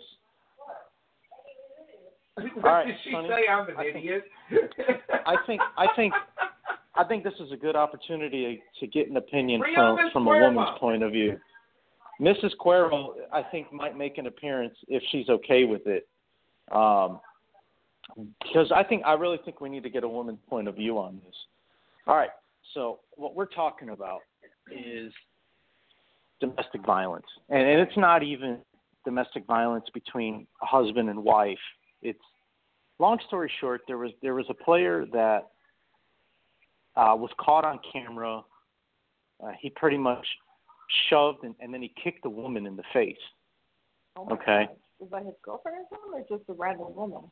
It was a random woman. I don't think it was his girlfriend. No, so it was one of his hoes. It's one of his what do they call them? Posses? One of his posse groupies. Hoes. One of the groupies? groupies? That's it.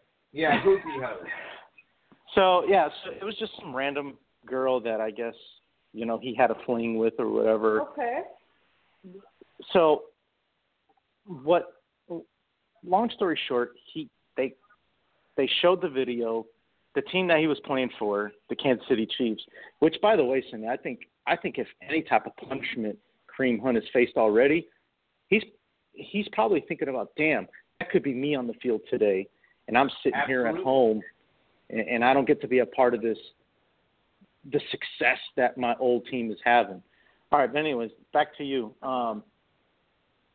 There's an investigation going on because I'm assuming what they're doing is they're trying to figure out what led up to that situation in the hotel. It was in a hotel lobby. That's how they caught it on camera.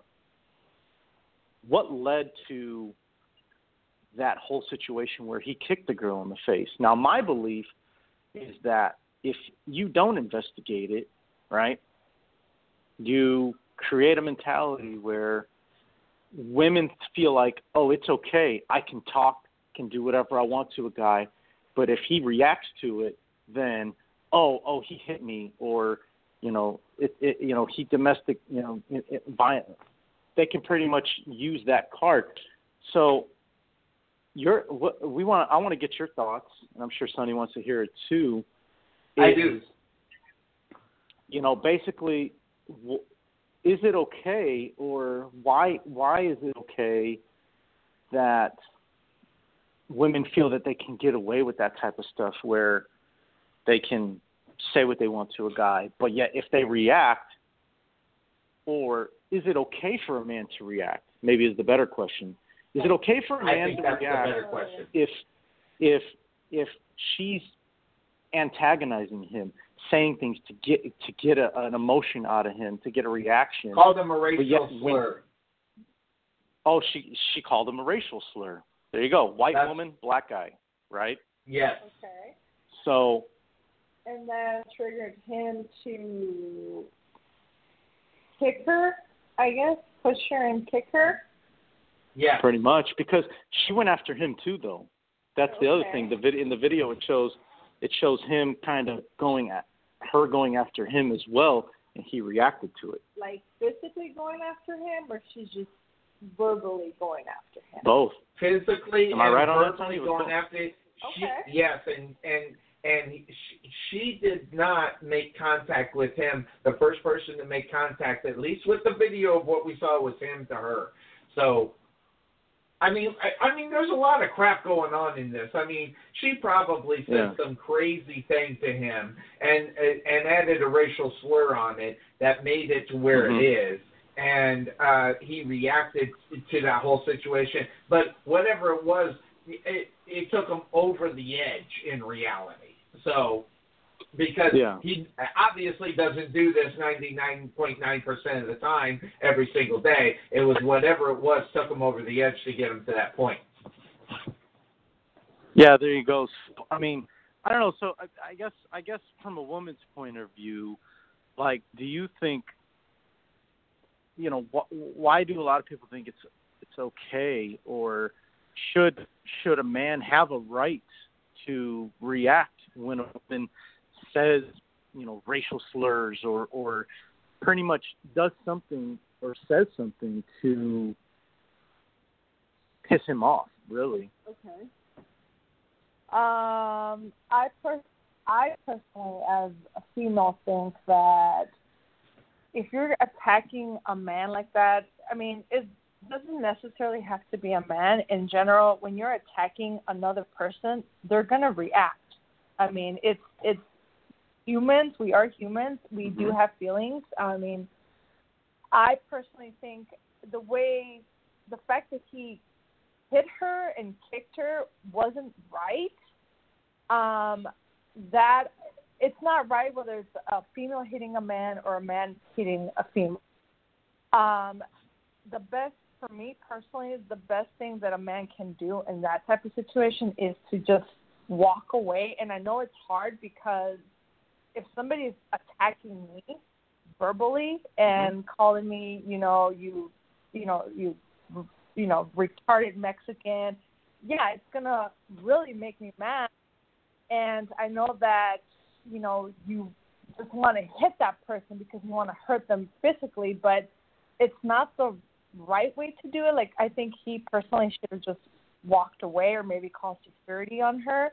The fact that he hit her, I mean, not only is it going to look bad on him because he is a male, therefore, I mean, he is stronger than her. And he's a professional athlete. And the fact that, yes, it's going to affect his career on top of that. It's just serious to make him look. But I think,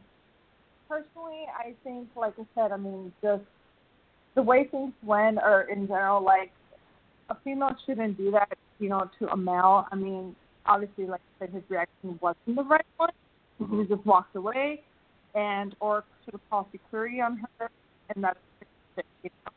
Either way, what she did was wrong too, because I mean, really, she was being racist towards him. I don't think that a female should feel that because she's a female, she has the right to, tell guys or antagonize the guy to the point where he's going to get really frustrated. It's not. I don't know why a lot of females think nowadays that, because he hit me, or, you know what I'm saying? Like, nowadays, I mean, women want to be like they want to be the same level nowadays. It's equality, which, I mean, there are people out there that do make more money than men, that some men do, and sure. But we're all equal and whatnot, but it's just, I don't know. Yeah. I personally, I mean, the way, from what it sounds like, it shouldn't just walk away, Females should never think that it's okay to push a guy to that limit where he's going to react, because, like I said, at the end of the day, we are humans, and it's a natural instinct to react, but, you know what I mean? Mm-hmm. But it's wrong either way. Female doing it to a male or a male doing it to a female, it's wrong. Do you think there's a double standard when it comes to domestic violence? That, we look at it different. So if it's a man, hitting a woman, we automatically, we're like, okay, he's a dog crap. And that's the general consensus in America, is that a man hits a woman, he's a dog crap. Right. And it's domestic violence. What about on the other side? How do you think it's looked at if a woman was to hit a man and backs off? My thought is, well, a lot of people feel like, well, he's weak, or, he's he's not a real man if he doesn't do that. But why do you think that double standard is there when it comes to domestic violence? Me personally, I think that's wrong. People think that, a female being, violent towards a male, it's like, they oversee that, and I really hate that, and I hate the fact that even, like, if a man reports abuse by my wife, to this day, people laugh at it because it's like, you're a man, you can just hit her back, and, you're stronger than she is. But it's not, it's not the proper way, you know what I mean? Like, I feel like the law, it should be the same versus a female being violent towards a male, just like the same it is a male being violent towards a female, because a female can just can just as well inflict a lot of damage to a male the same way that a male can to a female. Yeah, we may not be, as strong. Some females may not be as strong as their partner, but there are ways to hurt, to be, violent towards them. There's items that you can use to be violent towards them. So it's the same thing, like, for example, when, a father, it's like, in a relationship where it's like, oh, the child is like the mother's giving priority for, with the child. It's like, well, what makes you think that she is better than he is? Sometimes, the father makes more money, is a better person, and it's a better fit to have that child. But because, oh, that's the mom, the child has to be with the mom. What if she's good? Like, she's an unfit mother, It's stuff like that I feel like we have a long way where, it's everybody's seen and treated the same, just like I said. But, like, to me personally, I don't agree with that when it comes to the law, like that the men get made fun of because, they're in a domestic violence relationship. That's just wrong.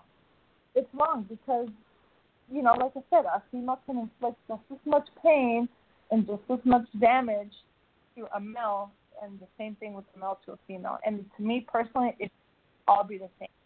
A female should be treated the same as the male because, hey, isn't that what you want? Equality?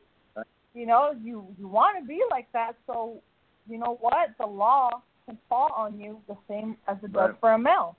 So, and that's the way I see it. Me personally, that's how I see it. If you hit a man and you're inflicting, pain on him and he reports you, guess what? Then you should go to jail. You serve the same time that a male would serve if he was beating up on a woman. Absolutely. Do the time, right? Exactly. It should be the same. Too. It shouldn't be any different. Women should not, because you're a female, it doesn't mean, feel sorry for them because they're female and because, they're weaker. No. Right. The same. You want to violence towards a male, then, like you said, then you got to do the time. Sure. Same amount, it's sad, but, I see now, and men are treated more roughly than women are, with any type of, even with, abuse towards children. Like, men pay more, they're in prison longer than females are. Why? It shouldn't matter. A crime is a crime, whether it's performed by a female or a male. At the end of the day, the result is exactly the same. Absolutely. Okay. Anything else you want to say? Sonny, questions for Mrs. Cuervo? No, she explained it, and she kind of went the way I thought she would. The only thing I would say is, as far as that's concerned, domestic violence, a man should never hit a woman. I think it's more acceptable, not maybe acceptable, but I think there's more reasoning on why a woman would hit a man.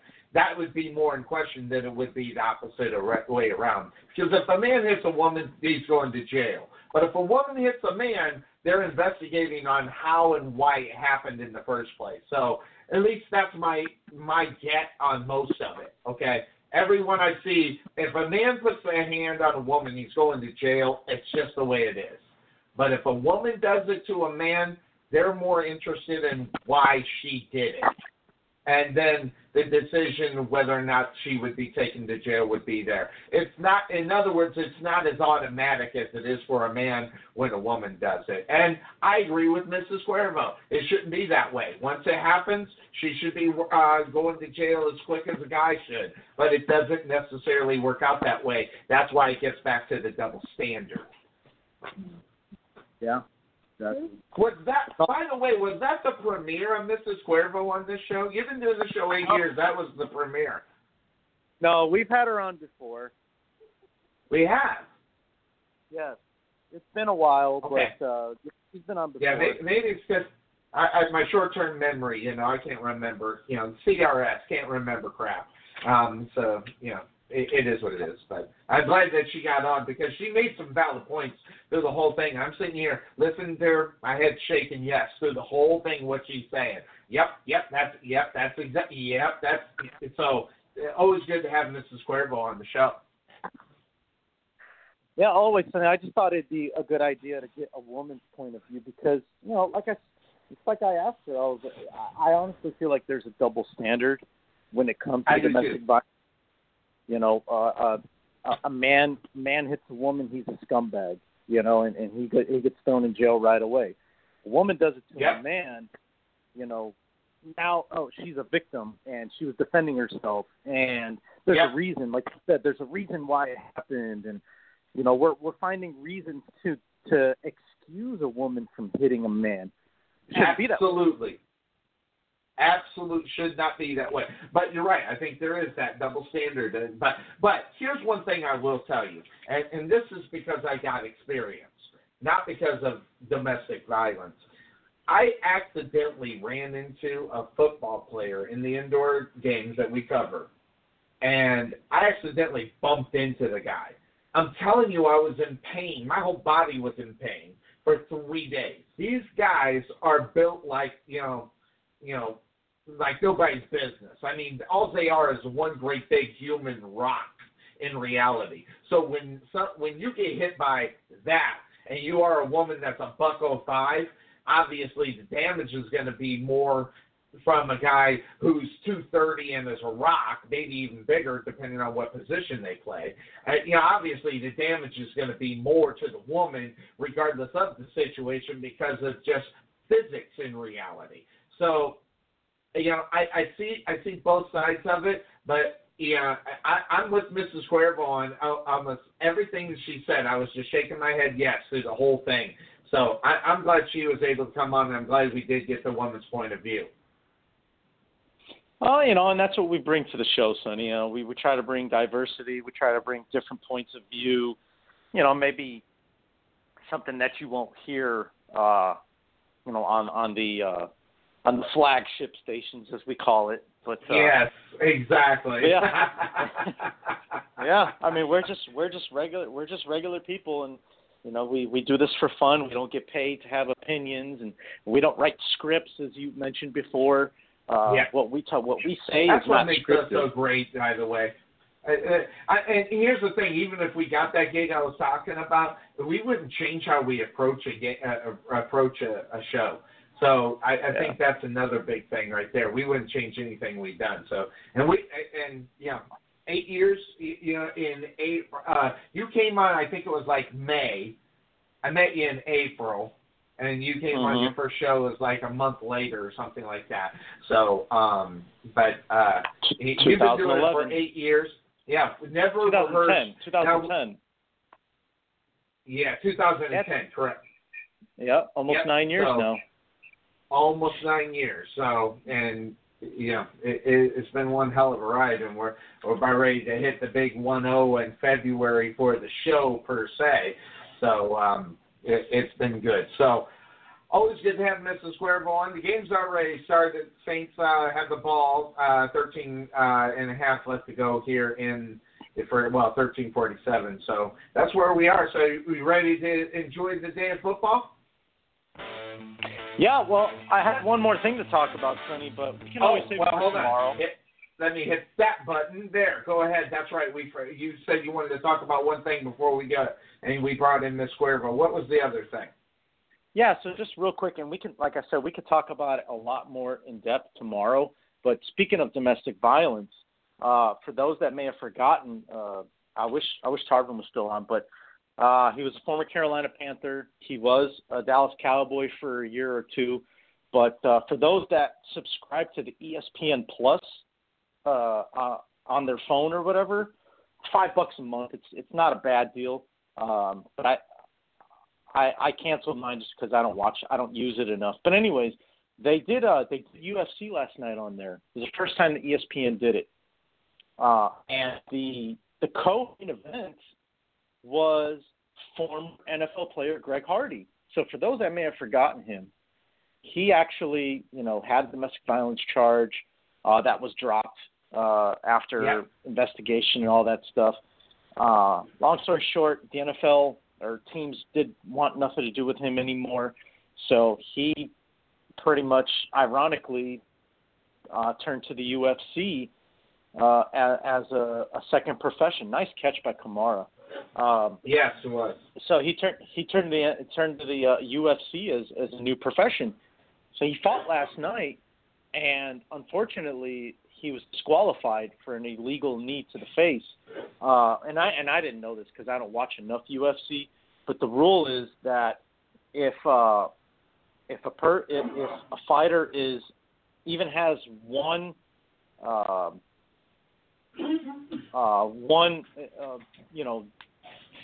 more than just their feet on the ground, so if they have a knee or their hand is on the ground, you cannot knee them that way. He did it. He got disqualified. It was really unfortunate because not only did he lose the fight, but I think because of his reputation, Sonny, for the domestic violence charges and that stuff, people are starting to question, well, did he do it on purpose, or was it just that he was in the heat of the moment and he thought he had an opportunity, an advantage to, make a quick strike and get the win? Well, the referee disqualified him, and that was it. So, and we can continue the conversation tomorrow. I just wanted to bring that up and see what your thoughts were on, something like that happening. Just off the top of my head, and I don't know. By the way, Greg Hardy also played indoor football for 7 games, just to let you know, in a different league, not my league, but in a different league, he played indoor football. But that having been said, I think the fact that a lack of experience, that not necessarily knowing the rule, in that world of inside the cage where almost any rules don't apply, he probably just didn't necessarily know the rule. I'd give that to him because of the lack of experience of being in the octagon and not necessarily knowing the rules per se, compared to obviously knowing the rules of football like he does. He should know them. Going into a different sport completely, I can see how him not necessarily knowing the rule and then going to do it, I don't think I would hold that against Greg Hardy, but I get what you're talking about. People look at it and say, well, look at his background, he's more, did he do it on purpose kind of thing. I get why people would say that. And there's the double-edged sword on that part. The double standard, is he just a violent dude, or did he just not know the rules? Will he get the benefit of the doubt of not knowing the rules is going to be the big question there. Yeah, and that's what I said, too. I'm like, look, it's only his 4th professional fight, and for him to get a big to be on the main event so fast, like that was big for him. That was his way. That was an opportunity for him to, just kind of clean up his name a little bit and his reputation. And then that happened. He got disqualified. So, now it's like, do people still look at him as a big scumbag? When did that fight happen? Was that last night? That was last night. It'll be interesting to hear what Stephen A. has to say, because they're going to cover it. Oh, he already, without question. He was part of the commentary last night. He was there because it was in Brooklyn. Yeah, it was. So the fights were at the Barclays. I forgot the name of the Barclays in Brooklyn. I think that's where the Nets play, if I'm not mistaken. But correct.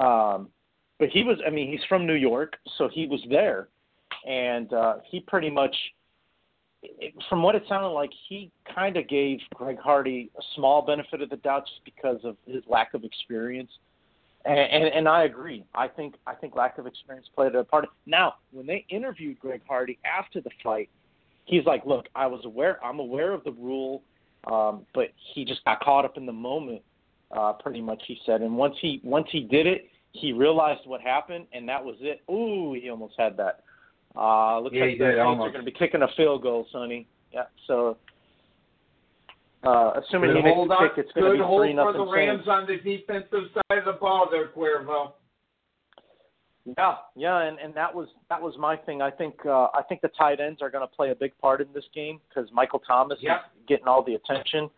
And he went straight for the tight end right there. I think you're going to see more of that in this game. But 37-yard field goal attempt for Will Lutz. We'll see if it goes through. I'm assuming it's going to go through. But right then down again, the middle. Cody Parkey was going to make his kick too. So there you go. Right down the middle. And Cuervo, just to let you know, more than the fact that's a win for the Rams. When you only have 3 on the board and not 7, that's a huge win for the defense on the side of the ball. Because if you were talking about the Rams, one of the questions that you had about them is, will they be able to stop that offense? And they did. Giving up 3 is definitely a win. Yeah, anytime you can hold the Saints to 3, that's a win. I mean, because Absolutely. the Saints are they're a scoring machine. Matter of fact, did you know, Sonny, that the 4 teams that are left are the 4 highest scoring teams in the NFL this year? So what that tells you is that the old saying that defense wins championships may not be the case anymore. Well, at least for this year, because I'm still going to give them the benefit of the doubt. Because whenever things like that happen, like when they have a burst of offense, the defensive coordinators figure it out. And it might take a year, it might take 2, but usually those defensive coordinators figure it out. So I get what you're talking about. But this year, I think that I mentioned it earlier, I think this year is the year where you could see those kind of things actually work. New school, running quarterback, things like that. I think they can happen this year. If it happens, it's got to be this year because defense coordinators will figure them out too soon. So it'd be interesting. But you think about it, Cuervo. You talk about if the Rams win and if Kansas City wins today, if you kind of get those, you got the 2 young school quarterbacks going at it. With a running mentality compared to Breeze and compared to Brady, that traditional drop back quarterback. I mean, I personally want to see Saints Patriots because that's what football is, my definition. But with the new school and the way that it's going, it would not shock me whatsoever that we saw the Rams and the Chiefs in the Super Bowl. Well, I'll tell you what, Sonny, I think a lot of people are looking forward to, if that happens, obviously the rematch between the Saints and the Chiefs and the Rams, because that Monday night game was amazing. and I remember half of it. I was sick as a dog when that game happened. I remember because I was upset that, when I heard the next morning about how good it was, I was all up on cough medicine and, Benadryl and whatever else I was taking to try and feel better, and I missed out on a good game. But I think a lot of people want to see that rematch. I personally don't think it's going to happen, as I predicted. I made my picks earlier, but would I be upset if it happened? No, absolutely not. If there could be an encore from that game, I wouldn't be mad one bit. Definitely. All right, man. We did it. We knocked it out. We'll talk about probably Greg Hardy a little bit tomorrow as we do that. We'll do that at 3 o'clock Central Standard Time, 1 o'clock over your time, 4 o'clock for Tarvin. So we'll do that tomorrow afternoon. We'll catch everybody on the Couch Potato Sports Show on Monday. Check us out then tomorrow after the game's here today. We'll talk about what we see. Everybody have a good day. We're out of here. Bye-bye.